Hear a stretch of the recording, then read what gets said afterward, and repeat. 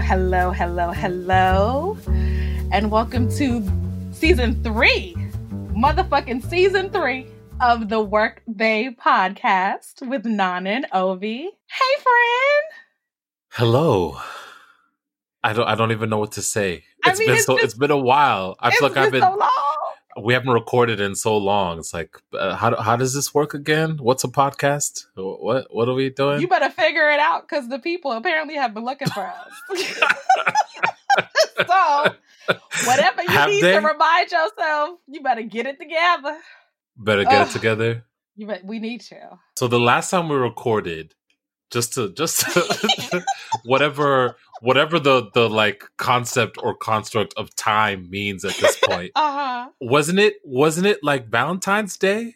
Was it Valentine's? Yes. That was like it was like the week's end of Valentine's Day had just passed. Okay. So you're right. So we recorded that it was probably like a Sunday or something, right after Valentine's we recorded the Sunday after Valentine's Day. Yeah. Fucking Valentine's Day. How many years ago was that? What was that?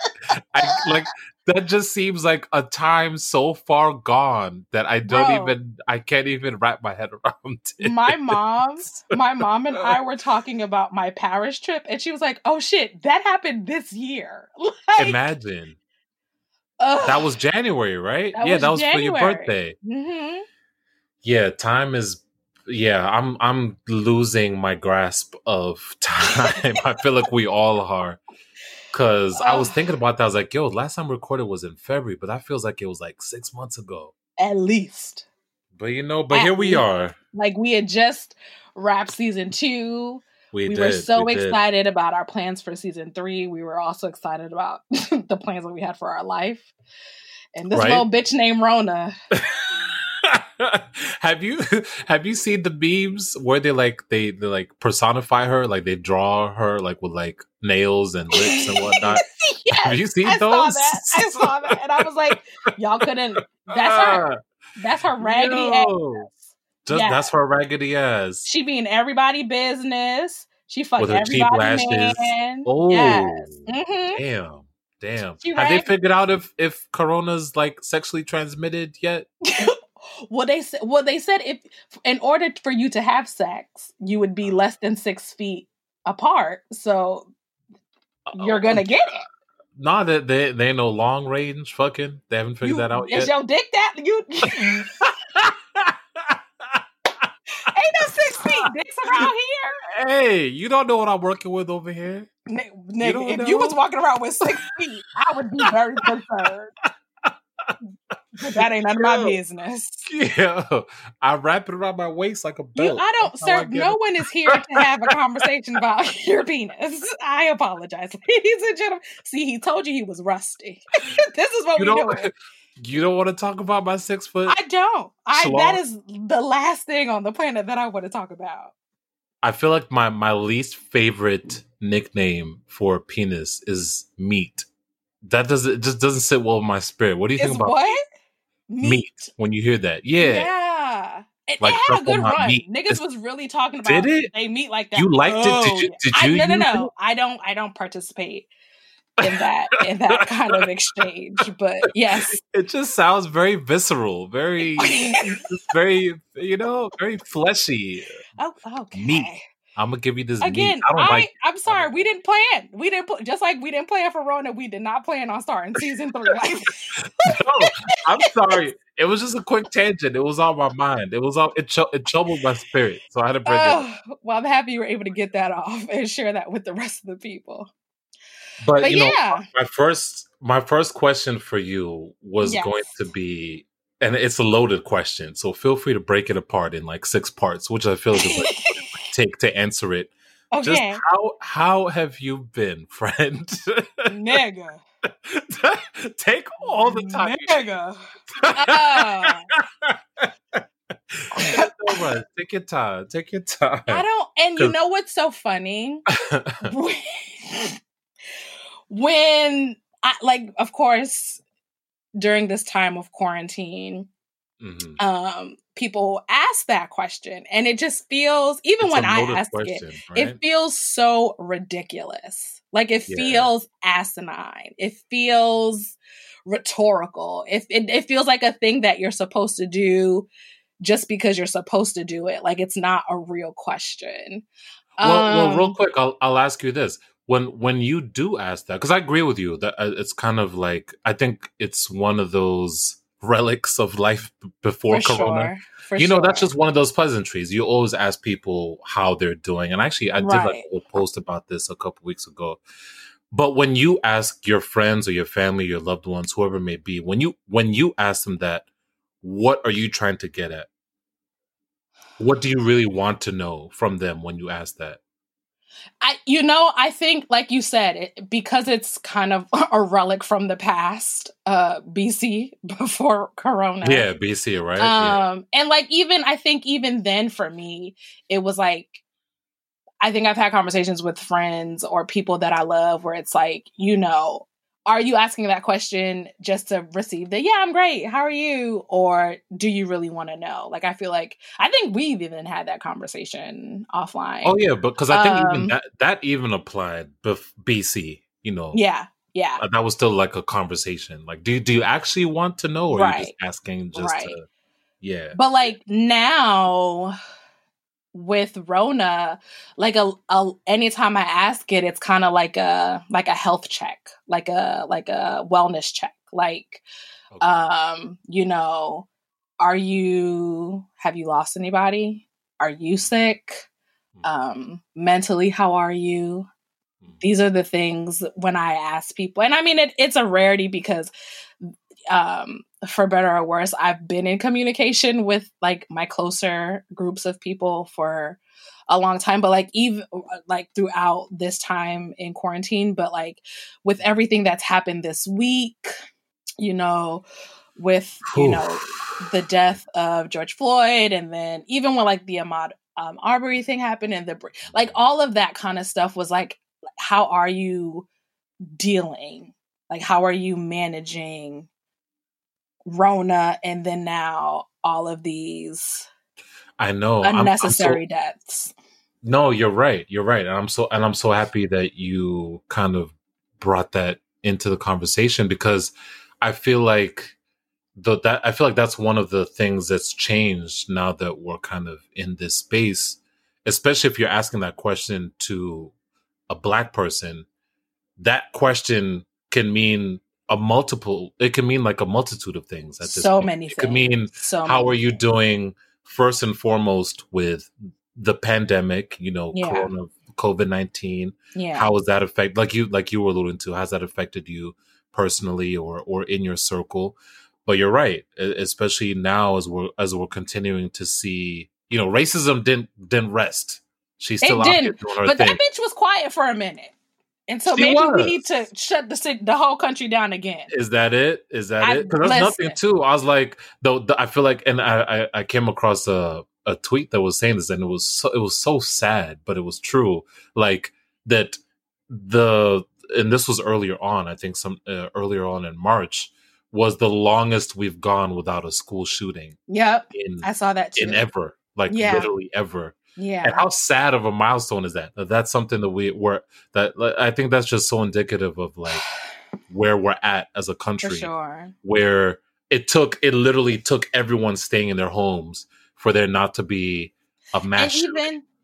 And we, even outside of school, there were no mass shootings. And then I think right when states started reopening, there was like a multiple shooting at like some army base, I think. Oh, yeah. I do remember that coming up. Yeah. It was like, and so it's, this is why we need to, I get it. Rona's out here, and I need y'all to remember that. Like, just because the states are opening up and people were turning up during Memorial Day, Rona is still out there. We have the curve, at least in New York, is falling, but that don't mean that she can't rise right on back up. So please, keep that third eye open. Do what you need to do to take care of yourself. But it's like that. I remember seeing that post. I think it was like, it was in April, because they were saying that like March was the first time that there hadn't been like you had said, there wasn't a mass shooting in like decades. Years, yeah, in a long time. And then thinking about for maybe 6 weeks, we hadn't heard anything about an unarmed Black man, anything, an unarmed Black woman, anything. Like we hadn't heard any stories of that. And it wasn't until the Ahmaud Arbery case that I realized, like, oh shit, nobody was killing us unnecessarily. You know what I'm saying? Like, it wasn't until because everyone was in their damn house, right? But it was I don't even think that I realized the fact that it hadn't happened. Like, I see. You know, it took an incident occurring. It took a murder occurring for me to like realize that, oh, this is also a problem that we still have. It's not just this is still our reality. Virus. Yep. But we've been fighting the virus of racism for hundreds of years. Yeah. So this, COVID-19 was just another one on top of that. You know what I mean? Yeah. And at first you thought, okay,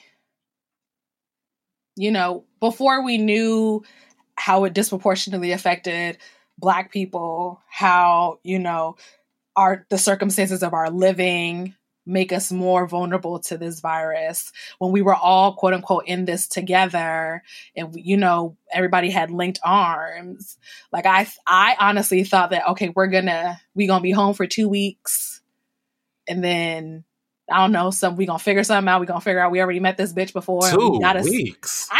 When I tell you 2 weeks the naivete. Why'd you think it was gonna be that? I don't know. And you know what's so funny is I remember sometime in early March, I'd went to go get dinner on my way home from work, and I was listening to The Daily, and they'd done an episode NPR, right?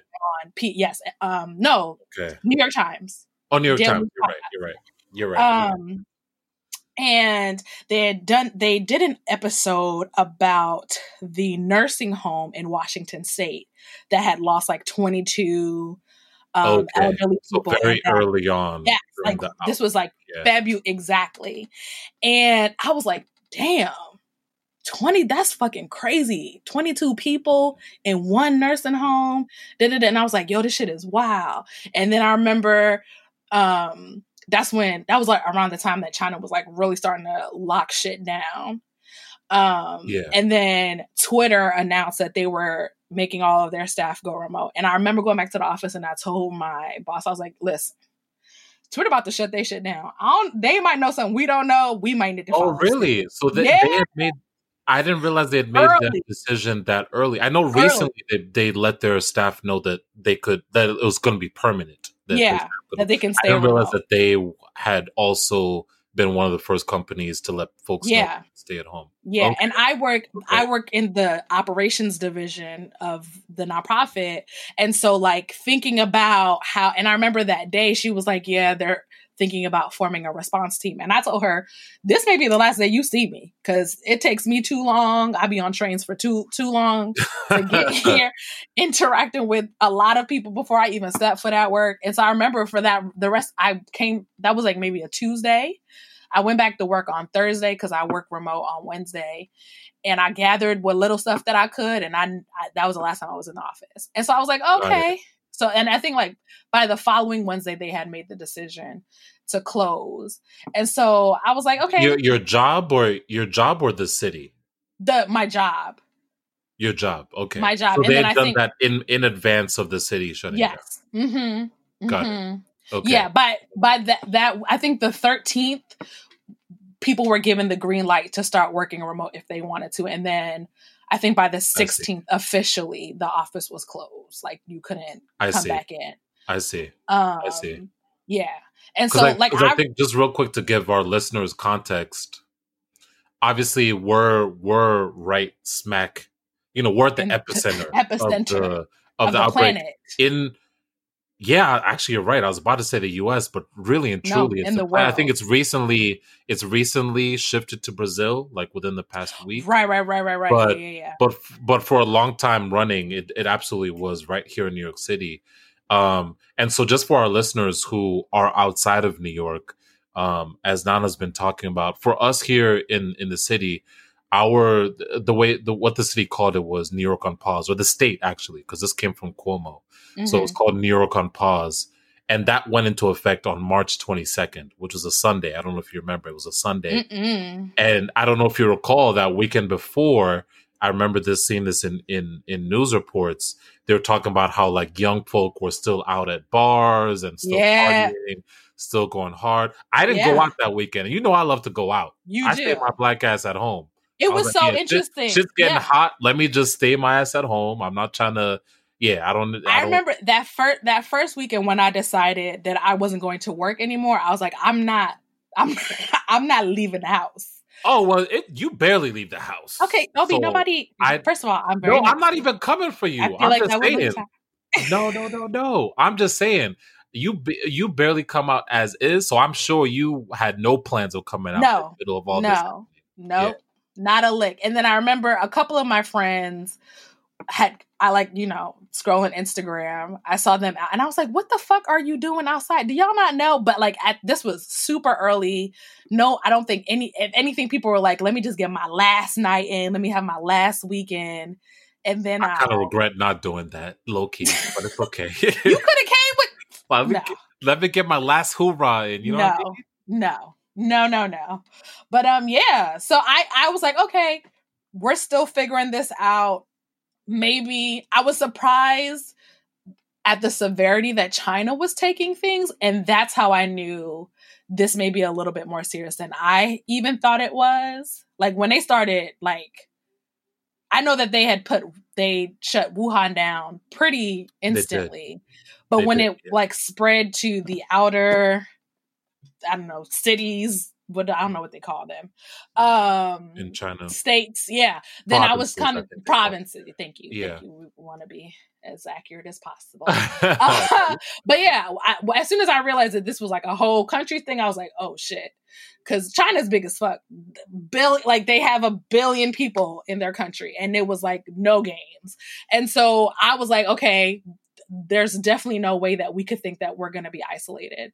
And then it kind of went to Italy and then Paris. And then I was like, okay, we really need to start paying attention to this. And pay more attention. Yeah. And I think my bad. Go ahead. No, I was just saying, I knew the idiot that we have in office wasn't going to do anything. So it was on us to kind of make sure that we took care of ourselves and stayed as informed as possible. That's a whole separate episode. For sure. Yeah. And which I'm sure we'll get to. It's, I guess you and I think this is a probably as a result of you are very plugged in with the news. I know you stay abreast with what's going on. I do. And I think at least for myself, and maybe this is the case for some of our listeners and other people, I think when I finally started taking it seriously or thinking of like, whoa, this shit's is going to eventually hit us, was Italy. Because once I started seeing how hard it had hit Italy and the way the journalists and reporters and kind of everyone was talking about was the fact that they kept reminding viewers and listeners that, hey, look, what's happening in Italy, that's 2, maybe 3 weeks at the most. Nigga, 10 what's days. Gonna happen here in the US. 10 days. And once I heard that, I was like, oh shit, they ain't fucking around. Like they're right. Like this, once this hits us, we're going to have the exact same thing. And I kept, and at that point, I kept letting people know, like in conversation with folks, I was like, yo, I don't know if y'all paying attention to what's happening in Italy, but that's about to be us in like 2 or 3 weeks, like at the most. Yeah. I think at that point, people still were thinking like it wasn't going to be this big thing. It wasn't going to affect us as much. It's not as bad as the flu. It's the same thing as the flu. Like you heard all of that shit. Yeah, but I was like, nah, bruh. Italy is going through it right now. Like they're going through it, and that's gonna be us. You know. I remember. The first time I think I heard when Italy lost 600 people in a day, 600 people died in a day, and then it was 900. I don't think they may have gotten up to 1,000. I don't remember. Oh, they did. No, they absolutely broke that. Yeah, I was like that. We can't compare this to the flu anymore. We can't compare this to, diseases that we've had in the past. I ain't never heard of 1,000 people dying in a day. Ever, ever, never. And then, like you said, people kept mentioning that, like, we're only 10 days ahead of you. We're 2 weeks ahead of you. You guys have to prepare. You have to. Yeah. And so, like, that was when, yeah. And, you know, we didn't heed because, well, I feel like people were paying attention, but. Yeah. On a federal level. Yeah. Yeah, absolutely. It just never clicked for that idiot. But again, the response was still pretty lax. So we've been talking about kind of the early start of quarantine here in New York City. So I'm curious, and I think you spoke about it a little bit. So it sounds like when things first jumped off, you were thinking like maybe 2 weeks, 3 weeks, and we good. We'll be out of here. Okay, because I think for me it was the opposite. I think once I saw just the kind of the level at which it was hitting Italy, I was like, oh fuck. I was like, yo, we're fucked. Especially knowing who was at the helm and who was kind of going to be coordinating our federal response. My hopes were not high, and I kind of had like a bad feeling about it. I was like, yo, this might go sideways. But I think similar to you, I still think that I was kind of hopeful. Like, oh yeah, maybe a month at the most. Yeah. And we'll all quarantine. We'll all stay in at the same time. We'll all kind of take this seriously. And then boom, bang, we'll be back out. Everything's good. You know what I mean? Yeah. And clearly we were both wrong. You know what I mean? Very much so. Yeah. Well, I'm curious, in that same breath, do you feel differently about the measures we've taken now than you did then? And I guess that's a not necessarily a loaded answer, but I think that's been one of my big frustrations here in the US was that it wasn't a coordinated response. Mm-hmm. So each state was kind of just doing their own thing and going about it in their own way. Right. But at the very beginning, did you feel like the measures, at least here in New York City or New York State, was taking, did you feel like they were too drastic? Do you feel like they weren't enough? Like, what was your read on that initially? Initially, I mean, I guess the easy answer is no. I don't think that they were drastic enough. I think, or that they, like, for a long time, it felt like Cuomo and de Blasio were like having a fucking dick contest. They always are. They've been having an ongoing one for years at this point. And it was just like, bro, people are fucking dying. Like, y'all need to get over this shit. Like, I remember when, like you said, I'm plugged in. So I probably listened to every one of fucking Cuomo's briefings. Which have been really good, by the way. Okay. You're probably just catching the highlights. Oh yeah, maybe that's what it is. You're right. Because I'm not watching the full 30-40 minute cuts. Yeah, he's ruining the view for me every time. So I'm sitting there watching it. But like, I remember there was this one time, I think they were trying to make the decision about closing schools, and de Blasio was talking about how he thinks it's a good idea and we need to, and then... No, that's wrong. De Blasio was one of the last people. He wanted the schools to stay open. He was one of the last people to change his mind about the schools needing to close. I don't know if you remember that. He wanted the schools to be open.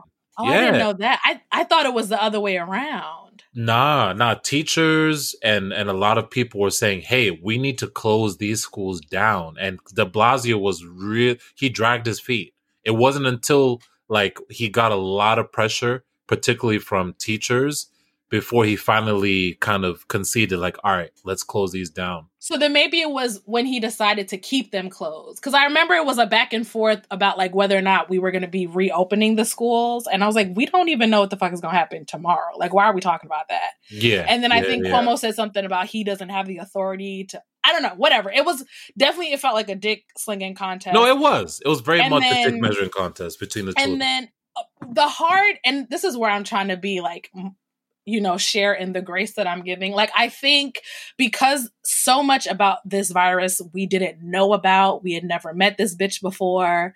And so like, I kind of felt like, the hesitation to make drastic moves to like shut down the entire state. Like, I don't know. I don't have those pressures. I don't know what it is to kind of be responsible for millions of people not going to work, and people who have small businesses not being able to open, and all, like, I the severity of making those decisions are not lost on me. And so of course, and so and because this is something that is so new to us, even when it comes to Trump, like, it's kind of like, oh, you cutting this nigga some slack? I thought about it. I thought about it. Happened on our no, it's not. No, because then I remember early, I think it was like mid-March, that Times article came out about how in January they had done a test on like our readiness for a biomedical pandemic, and like how would we be, do we have the infrastructure in place to kind of combat something like this? They did a test on this stuff in January. That motherfucker never even read the briefing. Like, so then all of this news came out about how we knew early on that the coronavirus was on its way and he didn't do anything. And then it was like, even if I wanted to cut you some slack, you just fucked yourself, because look at you, dingbat. But in respect to the states, he's also an idiot, so he wasn't sharing that information. So I kind of, I do give grace in that regard. Like, none of us have ever lived through anything like this before. And so, I hear what you're saying. It's like hard for me to pass judgment if I think that I don't know the decision. I'm just telling you my point. No, I know. I agree with you 100%. I think there's definitely blame to be had, and people were kind of pussyfooting around. But I think I can't. It's also very hard for me to judge, just knowing that I didn't have to make those decisions. I don't know what it is to be responsible for 8 million people, and so like, I hear you. At that point, I'm still trying to be like, a little bit understanding. No, for sure. And I get that. And I think that's a valid sentiment to have, a valid thought to have. But my at least how I would approach this, if I ever found myself in the position of having, speaking about de Blasio in this instance, of having 8 to 9 million people in my care or my custody, I'm always going to err on the side of caution. Absolutely. And de Blasio's done that before, mind you. Mm-hmm. Think about, I don't know if it was last year or 2 years ago, when we thought we were going to have this huge blizzard that was going to hit. I don't remember. Yeah. He shut down the MTA, and he got a lot of flack for it.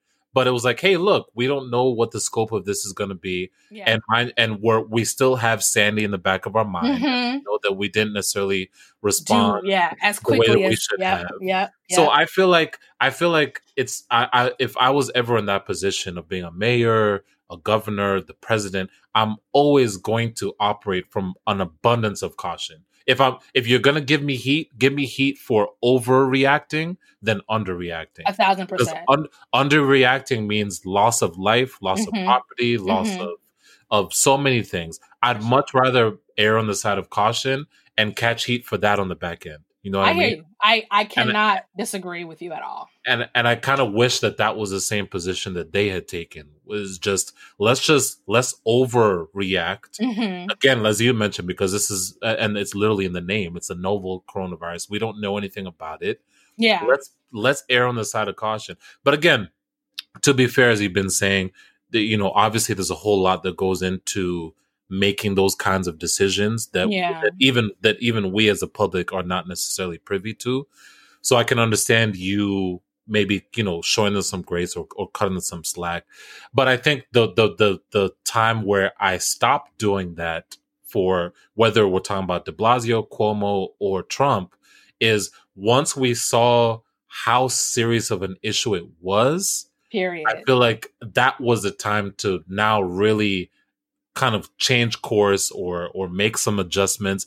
Because hey, that happens. Whether you're talking about the conversation we're having now or sports, you sometimes you have a game plan and shit hits the fan and you need to kind of regroup, adjust, take a quick timeout, all of that. Yeah.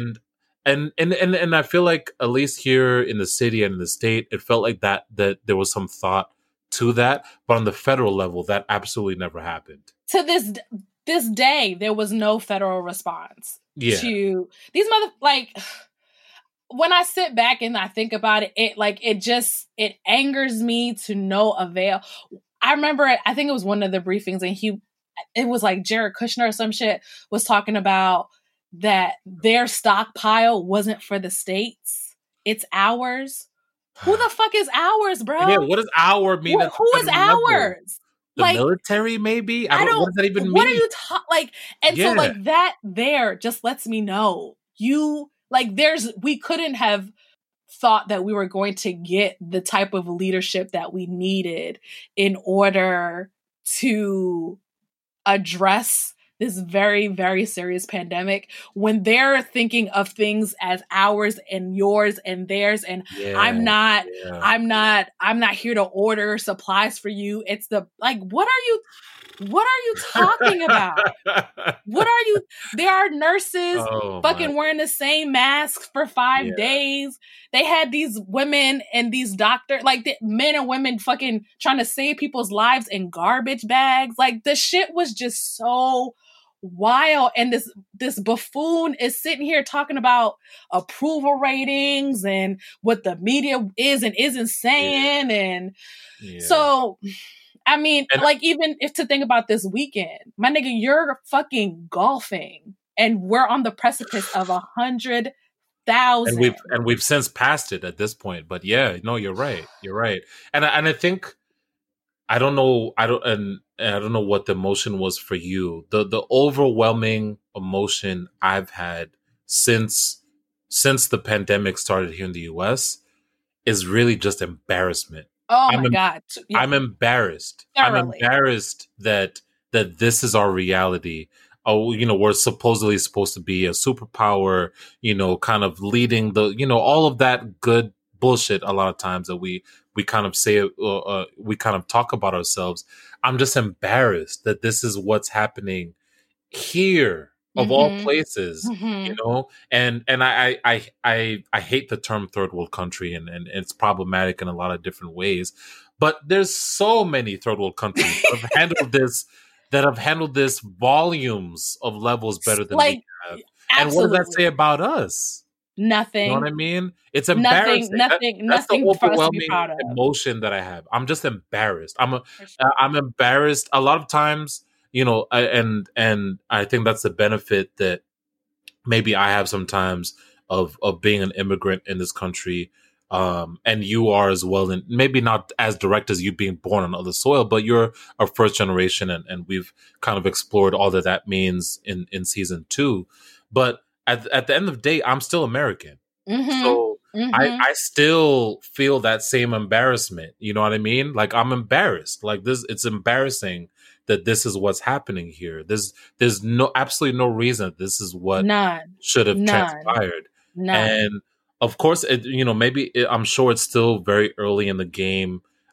The historians will do their part of kind of assessing and breaking down this period of time in our history. But when it's all said and done, I think that's what's going to be the lasting mark, certainly on Trump and certainly on his presidency. And mind you, this is kind of the stuff that Hillary and a lot of other people were talking about in 2016 is what's going to happen when we have something on this magnitude, on this level. Who do you want at the helm? Who do you want behind the wheel, so to speak? This is what we were talking about. Right. And now we're here and we're living it and we're seeing exactly how it's playing out. You know what I mean? I agree with you.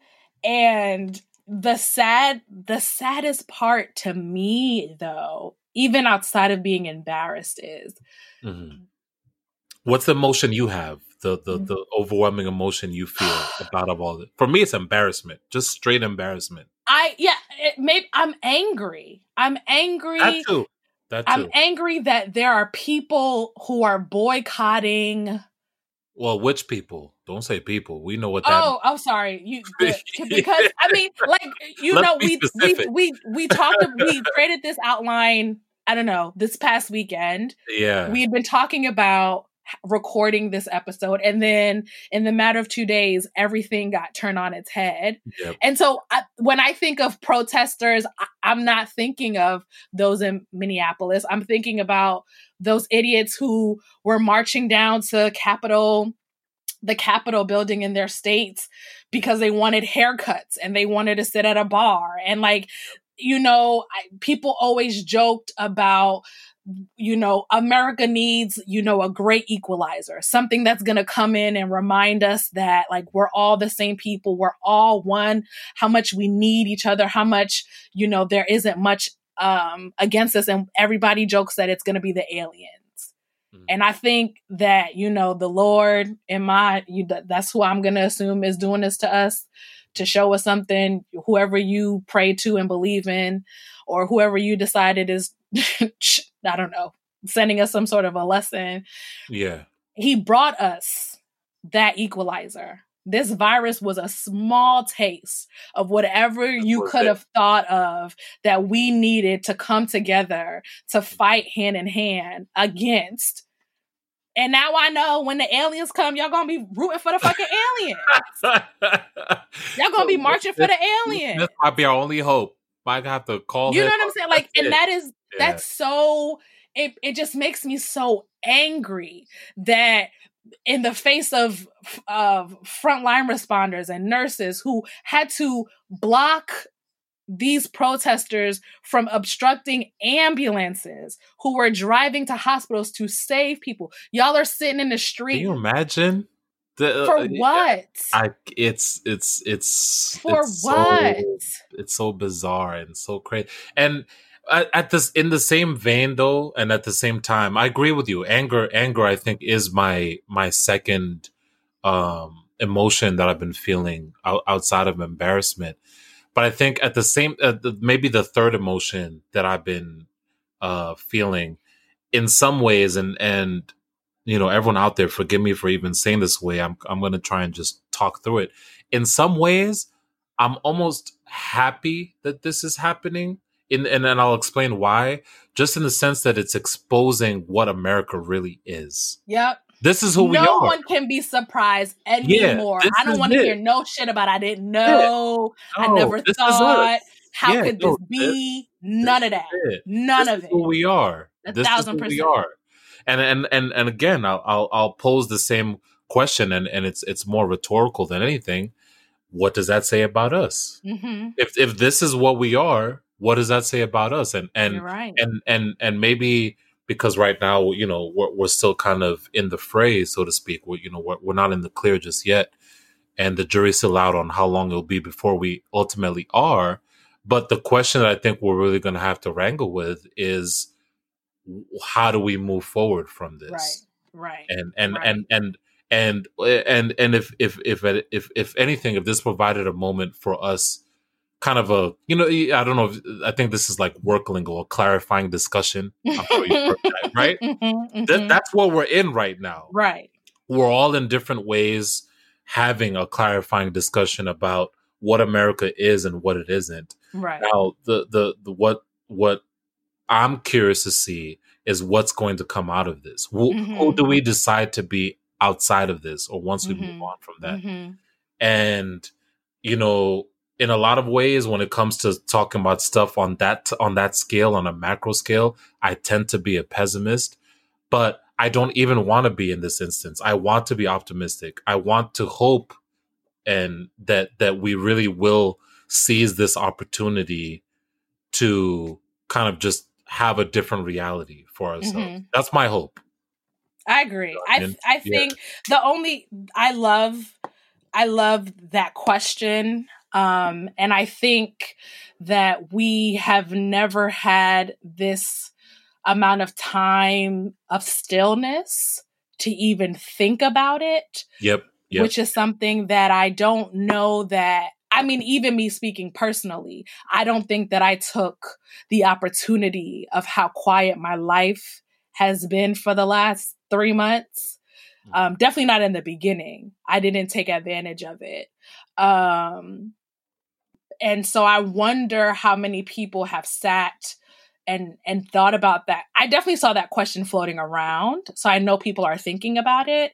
Which one is that? Which question? Like who are we going to be after all of this? Oh, I see. Yeah. Okay. And what is unfortunate is that we can't make that decision in our siloed communities, in our own tribes. I think this is, and like we've said, we don't have the leadership that can grapple with even thinking about at the moment. Yeah. Thinking about, that's the last thing that's on that motherfucker's mind. He thinks he's killing it right now. So that is a thing that scares me. And then even with the way that like some states have started to reopen and the way that people are moving, it's just like, did y'all not learn anything during this time? Like, it makes me so nervous about the future. And when 2020 started, I was so excited about like everything that I knew I was going to do. And I think now I'm thinking about how are we going to move? But I think that's a Black people thing anyway. I feel like a lot of the time. That's always been our plight in that vein. And I'm happy you kind of, I think that's a great segue, because I think for the bulk of the conversation we've had up to this point, we've been kind of talking about things on the macro scale, but I'm curious, and of course, only if you're comfortable sharing, or as much as you're comfortable sharing, how have you been personally affected by the pandemic or by COVID-19? Has it hit you personally in your life and in your circle? And I just want to give you some time to talk about that, and then I'll definitely do the same. Yeah. Unfortunately it has. At the beginning of this, my immediate tribe, like, my sorority sisters, the people that I talk to kind of like every day. It was just so interesting to me, the amount of people that like, that they knew, or friends of friends that they knew who was catching Rona and then dying from it. So you kind of people in your that yeah. Okay. You scared me when you lost smell and taste, and I was we didn't know that was a symptom yet. My best friend, she caught pneumonia. That really scared the shit out of me. Did it ultimately end up being attached to COVID-19? She never got tested, but so who knows, kind of thing. But like, Okay. And then unfortunately I lost an uncle to COVID. Yeah, he went to an event, wasn't feeling well. I didn't know this, but he was asthmatic, and it kind of just hit him really hard. Damn. Was that here in New York, or? Mm-hmm. Yeah. And so your mom's brother, or your I'm Ghanaian, so this was a family friend, but like I've known him since I was in the third grade, and so you don't gotta explain. I know. Yeah. It wasn't blood, but you still young. No, and it was crazy because I had just seen him in February. Wow. My aunt was being honored at the Archdiocese, and so they had this like huge event. Yeah, I remember you mentioned Patrick's Cathedral. Yeah, and I saw him that day, and I didn't get a chance to talk to him because like it was there were so many people there, but that was the last time that I saw him, and like that was the church that I grew up in. This is our 25th anniversary. They were planning a huge celebration. I knew that I was going to be there, and so like. There are so many things that you think that you're going to get a chance to do and to spend time with people, and then something can come and just take them. Something that you couldn't have even fathomed. And so, yeah. And it was interesting to me. And this also, I always assumed that like, maybe it was just because my circle is very Black. Like, I don't know. I don't have a lot of close friends who are outside of the diaspora. Well, yeah, or who are not Black. I'm going to say that. And so, like, it was so interesting to me. Like, even when I heard from coworkers of people that they knew that passed away, or friends and family that they had that passed away, they were all Black people. And then I remember early on, Cuomo would do this thing where he would like salute either like first responders who had passed away from COVID, and they were all Black. And I was like, something in the water ain't right. Why is it all these Black people are dying? And then, you know, we got the research that Black people are disproportionately affected. And so like that kind of just hurts even more. But, you know, whenever I hear that the number go up, I just remember like, I know some of those numbers, you know what I'm saying? Like that is like, it's just not another digit to me. Yeah. Yeah. And the New York Times had I believe it was over this weekend. Their front page. Yeah. Was listing, not all of the 100,000 or at that point, maybe, you know, the high 90s, whatever it was, but just some of their stories. And that hit me hard because I went through it a little bit. And and I think that's my fear is maybe that's what's being lost in all this, especially when certain segments of this country are pushing for us to kind of just return to normal, is just the amount of sacrifice and the amount of loss that we've experienced up to this point. And for us in the US, this is by far well beyond anything that we've experienced in our life. And certainly, we could probably even, if you think about it, really and truly, it goes all the way back to the Spanish flu in 1918. That was over 100 years ago. We've already surpassed, you know, the Vietnam War, you know, a lot of different conflicts and things that we've been involved in. This is a lips that in a matter of weeks. In weeks, bro. In weeks, not months or you know, the Vietnam War stretched for a couple of years. In weeks. In weeks. And it's kind of my fear is that that's getting lost on some people. And that's why I really appreciate the fact that the New York Times dedicated the front page recently to telling some of those people's stories. These aren't just statistics. These aren't just numbers. And a lot of times when we think of things, especially on this scale, it's very easy to kind of lose the human aspect of it. For sure. But going through some of those and hearing some of those, it was like, oh no, these are people who are, you know, valued members of their family, of their communities, you know, and then like whole families, bro, like multiple members of the same family who have passed away. And then like even when we were kind of dealing with it, like the one thing that you don't realize is like you can't even mourn the person that you lost. Like they die in a whole other kind of way for you, where you're still carrying it, because like they were able to host a small funeral, but it was like max 10 people, and then no one was able to go because this was kind of like mid-April, so it was a little crazy here in New York, and so the only person that was able to go to the burial was the priest, and then of course the people who, you know, man the cemetery. So like so then after this, we're gonna have another funeral. Like, you know what I'm saying? Like you can't go. I couldn't go to my aunt's house and hug her. I couldn't talk to my cousin. You know, like everything has to be through the phone. Like you can't, you know, be there for your family the way that you want to. And like, that's another thing that it never really leaves you. You know, it's so fucking weird, bro. It's like, that's kind of like another thing that I don't think people think about. Like there's no way to kind of say goodbye to them. And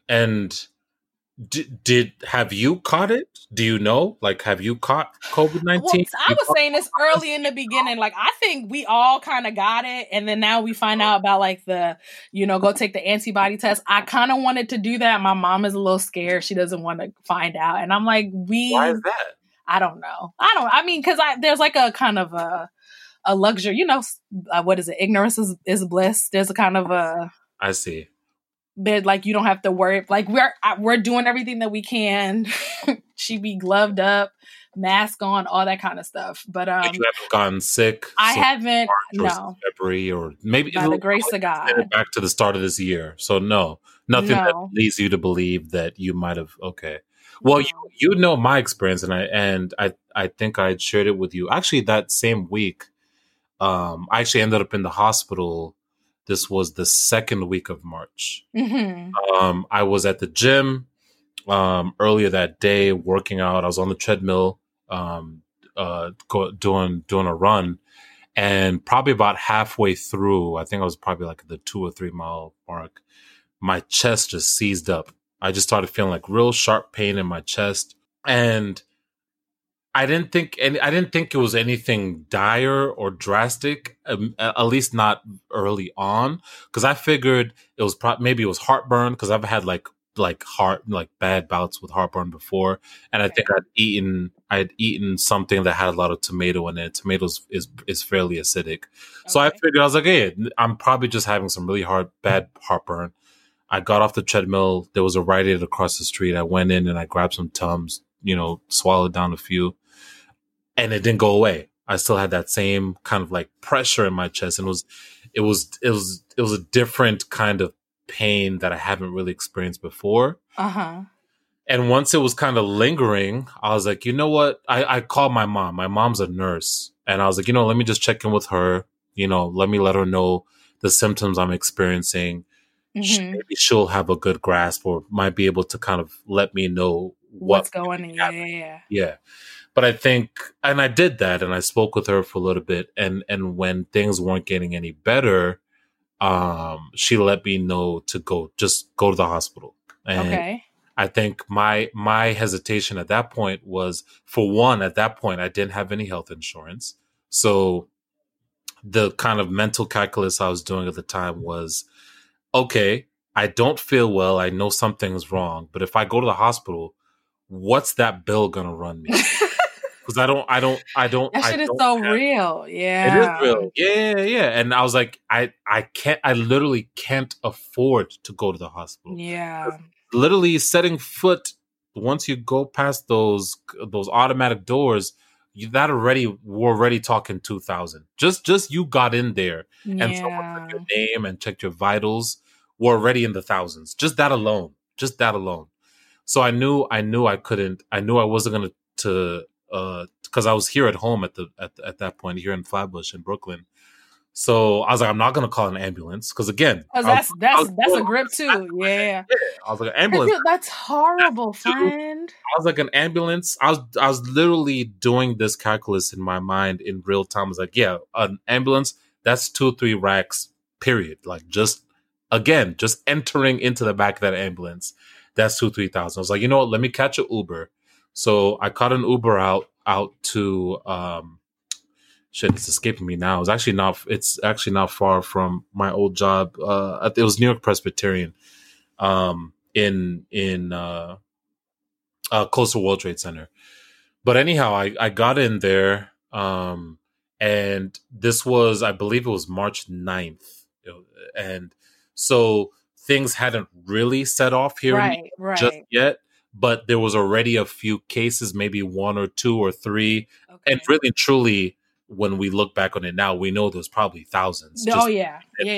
Hadn't tracked it. Right. But anyhow, I was in the hospital, and at that point, they were already taking all the precautions. All the nurses, everyone was in full PPE, protective. What is that? Personal protective. You got it. Personal protective equipment. Yeah. So they were already donning all that and doing that. And so I got the gamut, ran all the tests. I got an EKG. I got I got a full CAT scan, the whole 9. And by the time you went to the hospital, you were still in pain. Oh yeah, for sure. I was.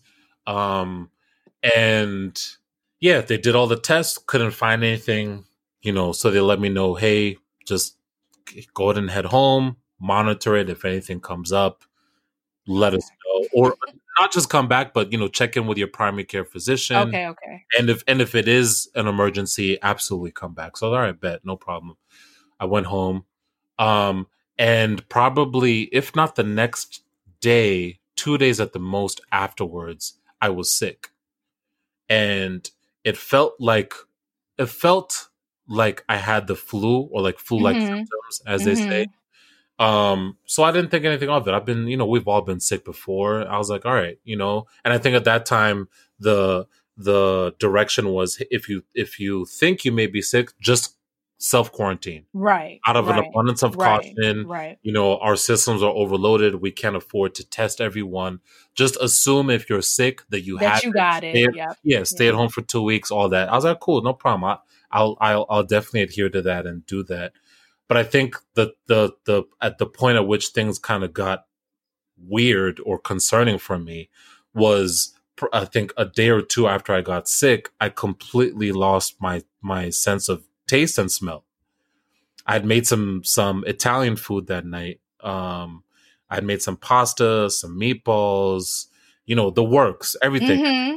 Italian food is flavorful. You can't miss that flavor, and that's so one of my favorite cuisines. While you were cooking, you couldn't smell, or was it like? I didn't notice it then. It was when I took the first bite of my plate and I couldn't taste anything. Wow. And a lot of people have asked me to kind of explain what that's like.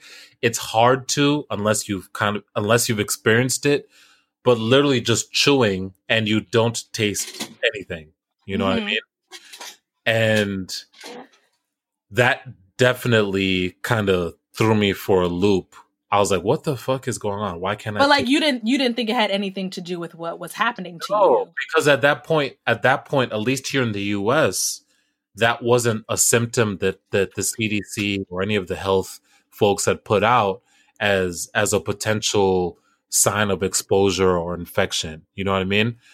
It wasn't until I'd kind of done my research later on that I discovered in a lot of other countries, Italy in particular, and South Korea and China as well, they'd already started alerting the public that, hey, if you notice that you're experiencing whether it's a drastic loss of taste and smell or complete, that's a telltale sign of COVID infection. You know what I mean? Crazy. So that word had not made its way out here in the States. So I didn't put two and two together. Right. Till probably a week or two later when they finally that announced that. Yeah. was making its way. I was like, oh, so that's what what's going on. Oh, so I had that shit. How long did that last? That lasted. I was probably sick. I was probably 7 to 10 days, a week, maybe. You lost your taste and your smell for 7 to 10 days. Probably just about. Oh my god! No, let me rewind. I was sick for that span of time. Okay. So when you say sick, like what you were nauseous, headache? No, all the classic symptoms they've been talking about. Fever. No, that's the one that was absent for me. And I think that's one thing I would stress to folks now who are listening is that the COVID-19 is by no means a one size fits all disease. They don't know what the fuck this thing is, y'all. Yeah, it's still very early on, and everyone or a lot of people are experiencing different symptoms or having different experiences with being sick with it. So that's one thing I would let people know. As I'm kind of sharing my experience, by no means, please don't take this as indicative of what you will experience if by any chance you do come down with it. Just, definitely pay attention to and keep track of whatever your symptoms may be. But anyhow, for me, no fever at all. I had chills and I had the shortness of breath. And that's the one thing I would definitely highlight or draw attention to for folks. That shit is real. Everything you hear them talking about that and the way folks are kind of, struggling to breathe at certain points, that's very real. And for anyone that doesn't know, I'm an avid runner. I've been running more or less my whole life. I do 2-3 miles, probably 2 or 3 times a week. So my cardiovascular is good. I'm good. You know what I mean? Right. And even then that it took me out because I live on the 3rd floor of my apartment and I go up those 3 flights of stairs probably 2 or 3 times a day. Mm-hmm. But when I was sick, going up one time, literally once I got to the 3rd floor, I had to put my hand on the side and catch my breath. Wow. Because that's how short a breath I was. Just going up my usual 3 flights of stairs damn near ruined me on a few occasions. So that's one thing that I would definitely like let people know to pay attention to if you feel like you're getting sick is pay mind to that shortness of breath, because as they've been talking about it's real. You know what I mean? And it wasn't until last week I went into City MD, and they're an urgent care clinic here in New York City. And I think they might even be tri-state. I know they have a few in Jersey as well. I went and got an antibody test last week, and I got the results back yesterday, which confirmed that I had antibodies in my system. Now, mind you, the jury's still out in terms of the efficacy or the accuracy of those antibody tests. But I think for me in particular, knowing the symptoms I experienced, that you definitely had it. Yeah, that coupled with the actual antibody test, I'm, if not 100%, probably 95% certain that I caught it. That's so great, friend. I didn't know that. I remember when we talked, you were saying that you didn't feel well, but I don't like people say that, and it's like, I don't feel well means I have a headache, or I don't feel well means my stomach hurts, or I don't like. I think if you don't tell like the breadth of like what it was that you were enduring, like I definitely had no idea that you were going through all of that. Yeah, and again, I think even for me, I think I also didn't put two and two together until maybe a week or two after I was starting feeling better, when they were starting saying that, oh yeah, if you've experienced a complete loss of senses, taste and smell, that's one of the huge telltale signs.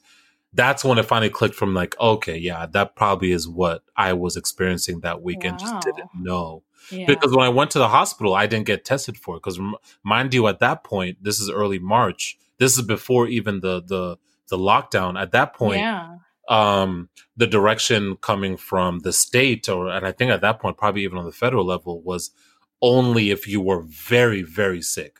Literally, or if you knew that you had traveled, and if you had traveled to like China or Italy, that was it. Yeah. Other than that, they weren't testing you. I literally was in the hospital and I didn't get tested for it. You know what I mean? That's so crazy. So yeah, I mean that was my personal experience with it. But I've also had my brother, one of his best friends, longtime friends, lost his father. Maybe I think at this point, maybe about 3 weeks ago. And my mom is a nurse, as I mentioned earlier. So she's been out on the front lines. She doesn't work in a hospital setting, but she works with seniors. So she makes a lot of house visits, a lot of house calls. And God bless her. Thank you, Mom. Yeah. And a few of her, one patient in particular ended up getting sick. So she was at home for 2 weeks.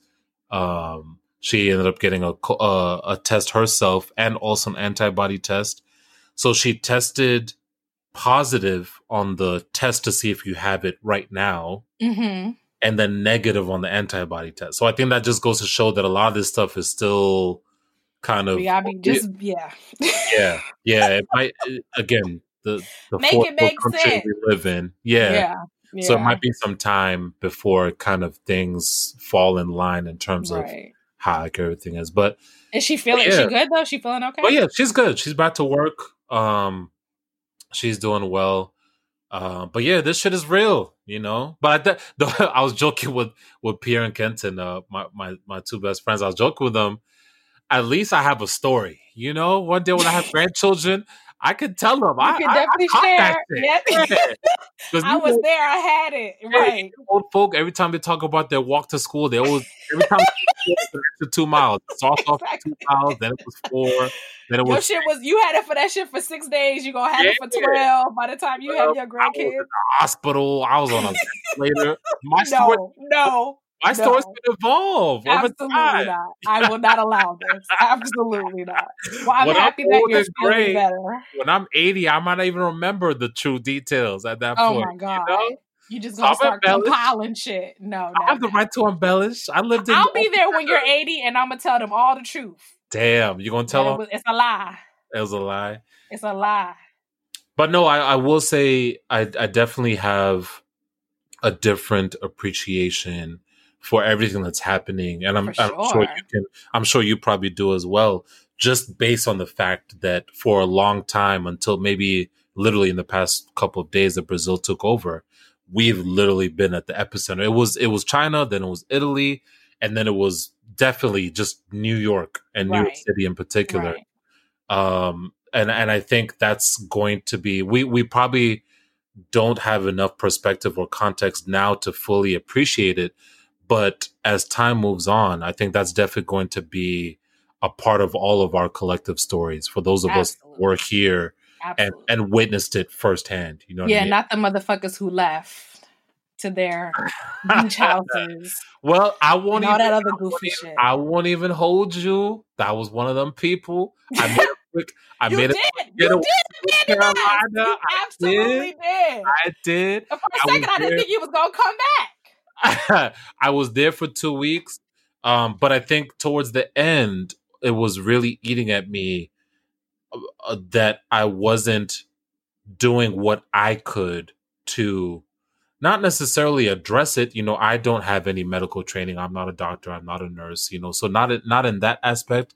But I think for me was I definitely wanted to make sure I was here to document and record what's happening. Right. And I've been fortunate enough to do that in the past couple of weeks.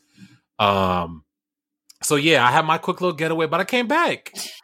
And I came back. Actually, I came back the first week of April, which I don't know if you remember, that was the Apex. Yeah. So when I came back, I was like, damn, should I have come back? Antoinette was telling me not to. You were telling me not to. A lot of people were like, bro, yo, you can stay. Stay where you're at. Stay where you at. Because this is getting real crazy around here. No, I know. But I don't think I would have. I don't know if I would have forgiven myself, or maybe that's. I also agree. Forgiven's not the word. Yeah, I would. It would. Yeah, it would. I wouldn't have been. It would have bothered me if I was not here doing what I'm doing now in documenting and kind of capturing what's happening on the ground. That's your part. That's even. I think that's even. That's my greater part of your story. Yeah, that's my ministry, and I wouldn't have felt right knowing that I was kind of just sitting on the sidelines. So then I have a question. For you, because talk to me. No, definitely not a ramble. But you've been giving me shit kind of since the beginning because I refuse to leave my house, y'all. Nobody that doesn't live here is not able to enter. We're not playing any games at all. I propose. But you be in these streets. Interviewing. I mean, not interviewing and recording this with you, but you're like, nah, you ain't coming to my house. No, you are not welcome. I'll meet you in the front. Keep my 6 feet. And call it but you've been out here, so even as somebody which is kind of, and I think we talked about this a little bit in this weekend off the mic, where it was like I don't know that I'm coming around to the notion of like starting to allow myself to be a little bit more free during this time, because I've been quarantined. If it's not going to the supermarket, if it's not going to pick up food, if it's not essential, she's not doing it. Yeah. Which I think is good to make it clear. That's good. I mean, it's definitely not anything. I'm not. But I have been sitting here thinking like, how long can I sustain this? How long, is too long to be in isolation.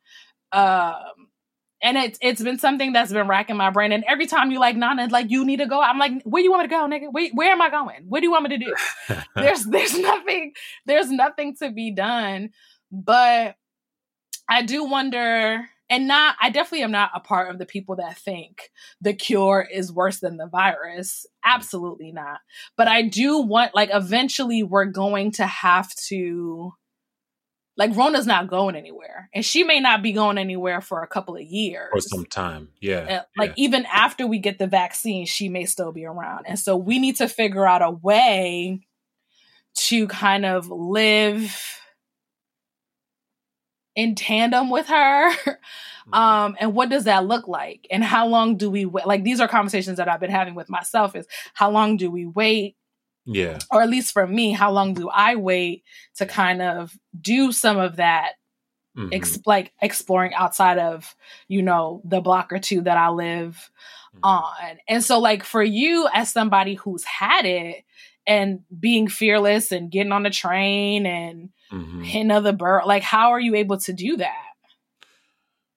And I think that's a great question, and I appreciate you asking it. I think one thing that I've tried my hardest to be conscious of is making sure that I'm not kind of what's the word I'm looking for? I'm not kind of imposing the way I'm approaching it on other people.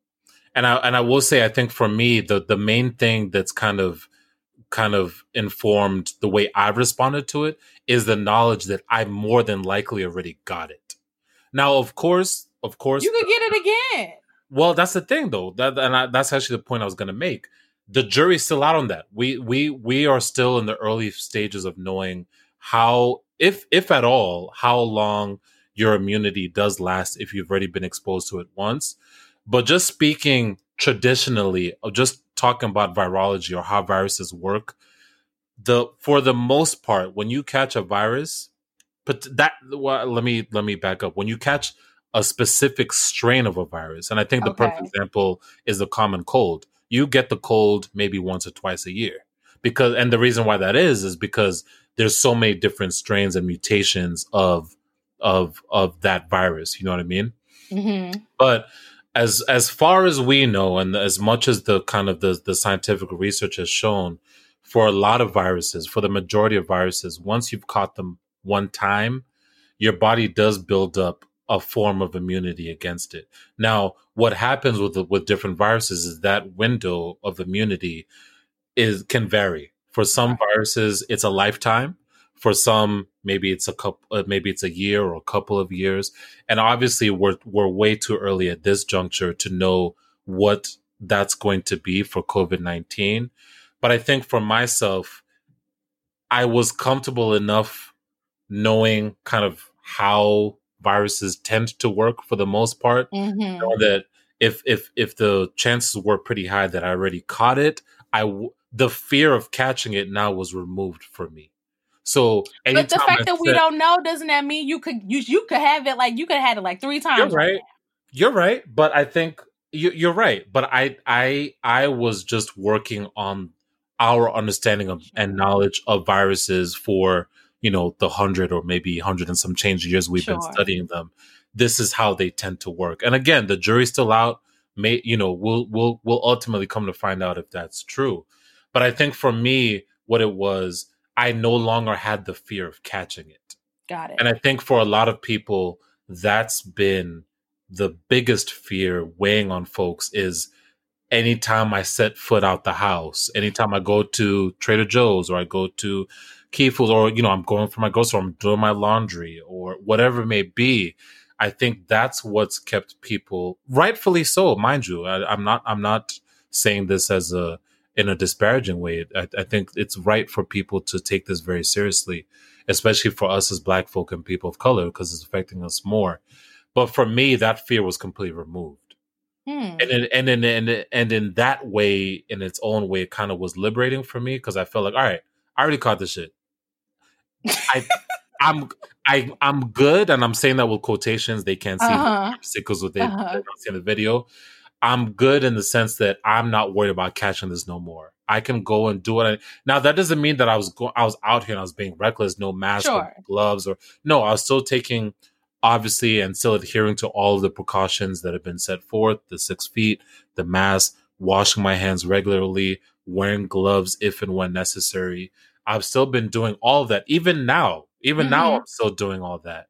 But that big kind of like fear of catching it was removed from me. And I think that's what's kind of allowed me, and for anyone who doesn't know, and that's probably most people at this point, what I've been doing since the last week of April, I've been traveling throughout the city and visiting different nonprofits and documenting how they're responding to COVID-19.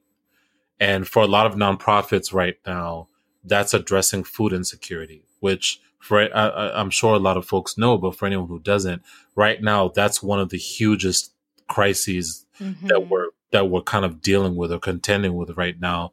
Obviously, because so many people are out of work, so many people are having problems or issues, feeding themselves and their families. Mm-hmm. So that's what I've been doing for the past, I guess that's maybe now 6 weeks. I've been going, at this point, I've hit every borough, each of them probably twice, if not more at this point, kind of just showing what the response has been on the ground level. But I know for sure I absolutely would not have been as comfortable doing that had I not caught it already, or had I not thought that I caught it already. Mm-hmm. I would still be doing it. I'm sure I know that I would still be doing it, but I would still maybe have some of that fear. Reservation. Exactly. Which hasn't been there now. I hope that's answered your question. No, yeah. Because I mean, I don't think we've talked about your experience this intimately. And for me, I'm definitely scared to catch it. Mm-hmm. Especially if you don't know if you've had it already. Right. Yeah. And I mean, I think logically, I feel like I must have. Maybe. We don't know. Maybe not. Yeah. I don't know. Maybe you were asymptomatic and you just didn't know, Yeah. That's definitely where I'm leaning, because by the grace of God, I haven't had any issues. Okay. And that's good. That's a blessing. No, I definitely count myself extremely lucky. Yeah. But yeah, I wonder, like, is there something else that's happening to me now because of the fear of this thing that I don't know, that I'm also not paying attention to? And so I appreciate you trying to push me to do more things and to get out more. And when you say that, I want to make sure I follow up on that, and just to say that I by no means I'm trying to like pressure folks to go like, hey, you need to be inside and doing all this. No. And even with you, I think when we've had this conversation off the mic, and I don't know if you recall, my question to you, and it was more rhetorical than anything, because this is just a larger question that we all have to contend with. Sure. Is we can't stay inside forever. But we can. Well, okay. Well, you're right. Actually, you're right. No, technically you're right. We can, but then just there will be nothing left when we eventually do make our way back out. Right. So I think my fear now is, I think that, and I'm not saying this in any way to kind of align myself with kind of what Trump has been saying and those people who are trying kind of pushing for things to reopen. Mm-hmm. I'm not saying it in that context. I think mine is much more from a mental health standpoint of my fear or concern being, I think that long after, maybe even after we have a vaccine for this, is what are the implications, the ramifications, what are we going to be, the residue, what are we going to be left with in terms of people's mental health and their psyche after going through this? And this is very much is a traumatic experience. For sure. Make no qualms about it, regardless of whether you realize it or not, regardless of the fact of maybe you've been safe at home and, nothing's maybe happened to you or people you're still experiencing. It's still affecting you, and we're still kind of collectively experiencing a wide-scale traumatic experience at this point. My fear or my thoughts have kind of started steering towards what impact is that going to have on us in the long term. You know what I mean? And that's what I'm worried about. And like agoraphobia is a thing. People having a fear of being in public spaces or being like in public transportation. That's going to be real. People, and I've spoken with people. I don't know. I put that on my story maybe last week, and a few people responded to my Instagram story saying, "Yeah, they're already feeling that right now." Yeah, I mean, it's definitely. And again, I go out when I absolutely need to. We probably do food shopping like once every 3 weeks, and we, like it's a big rush of things, to sustain us for a while. Mm-hmm. And it's not honestly until I'm online. On the internet? No, online. I'm sorry, online in the supermarket. Oh, okay. Where I realize, oh shit, it's a lot of people in here. They're all over me. Yeah. Yeah. And I mean, my supermarket has done their due diligence. There's line markers and people kind of adhere. But then there are people who don't. And they want to reach over you to grab something, or, they want to grab the juice before you do. And it's just like, bro, like, it's enough for all of us. Mm-hmm. Can you give me my 6 feet? You know what I'm saying? Those are the times that I'm like, oh shit. And so I thought about it the other day, like, if and when my office opens up again, am I going to want to take the train every day? Am I going to, go to work later now to, so that like there's less people during rush hour to go to work? I'm trying to like map out the best way for me to do the things that I need to do and not engaging with the most people, than I would typically. Mm-hmm. So it's definitely a thing. I definitely wouldn't call it agoraphobia. Like, I'm not scared to be around people, but I definitely catch myself thinking a lot more about like who's near me than I used to. Than you were before. And that's real. And I don't think there's any shame in that. And I think that's going to be the case for a lot of us. But yeah, I think that's going to be obviously one of the issues and kind of concerns that we're going to have to figure out how to address, because it's going to be real, and especially for us here in New York City, because we were at the epicenter, and and there is,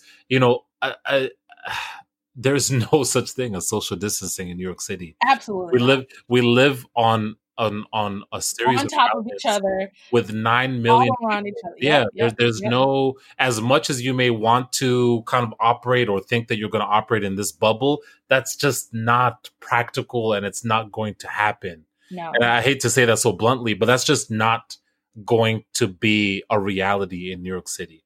Now, of course, maybe with businesses and restaurants, I think they'll obviously find ways to adapt, whether that's having reduced seating and all of that. But just talking about just traversing New York City itself, that's just not, it's literally impossible. It's just no way we're going to do it. So I think then that's when it leads up to kind of the what I've been asking is just like, well, what are the kind of concessions we're going to have to make to make that possible? And as you spoke to very early on in this conversation, fortunately for you and I, those aren't the kind of questions we have to grapple with on a major scale. And that's and shout out to the people who are tasked with doing that, because that is a heavy thing. For sure. And I'm grateful for the people, the kind of the minds that we have who are kind of parsing this kind of stuff through, because that's the kind of stuff we're going to have to think about as we move on.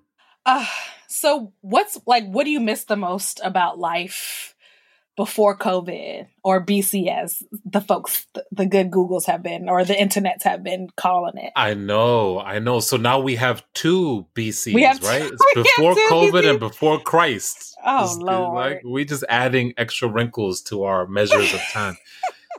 That is a good question. And I don't know about you, but again, like we talked about at the start of this, and I think this has been a lot of people's experiences. Like, time is just moving in really weird ways.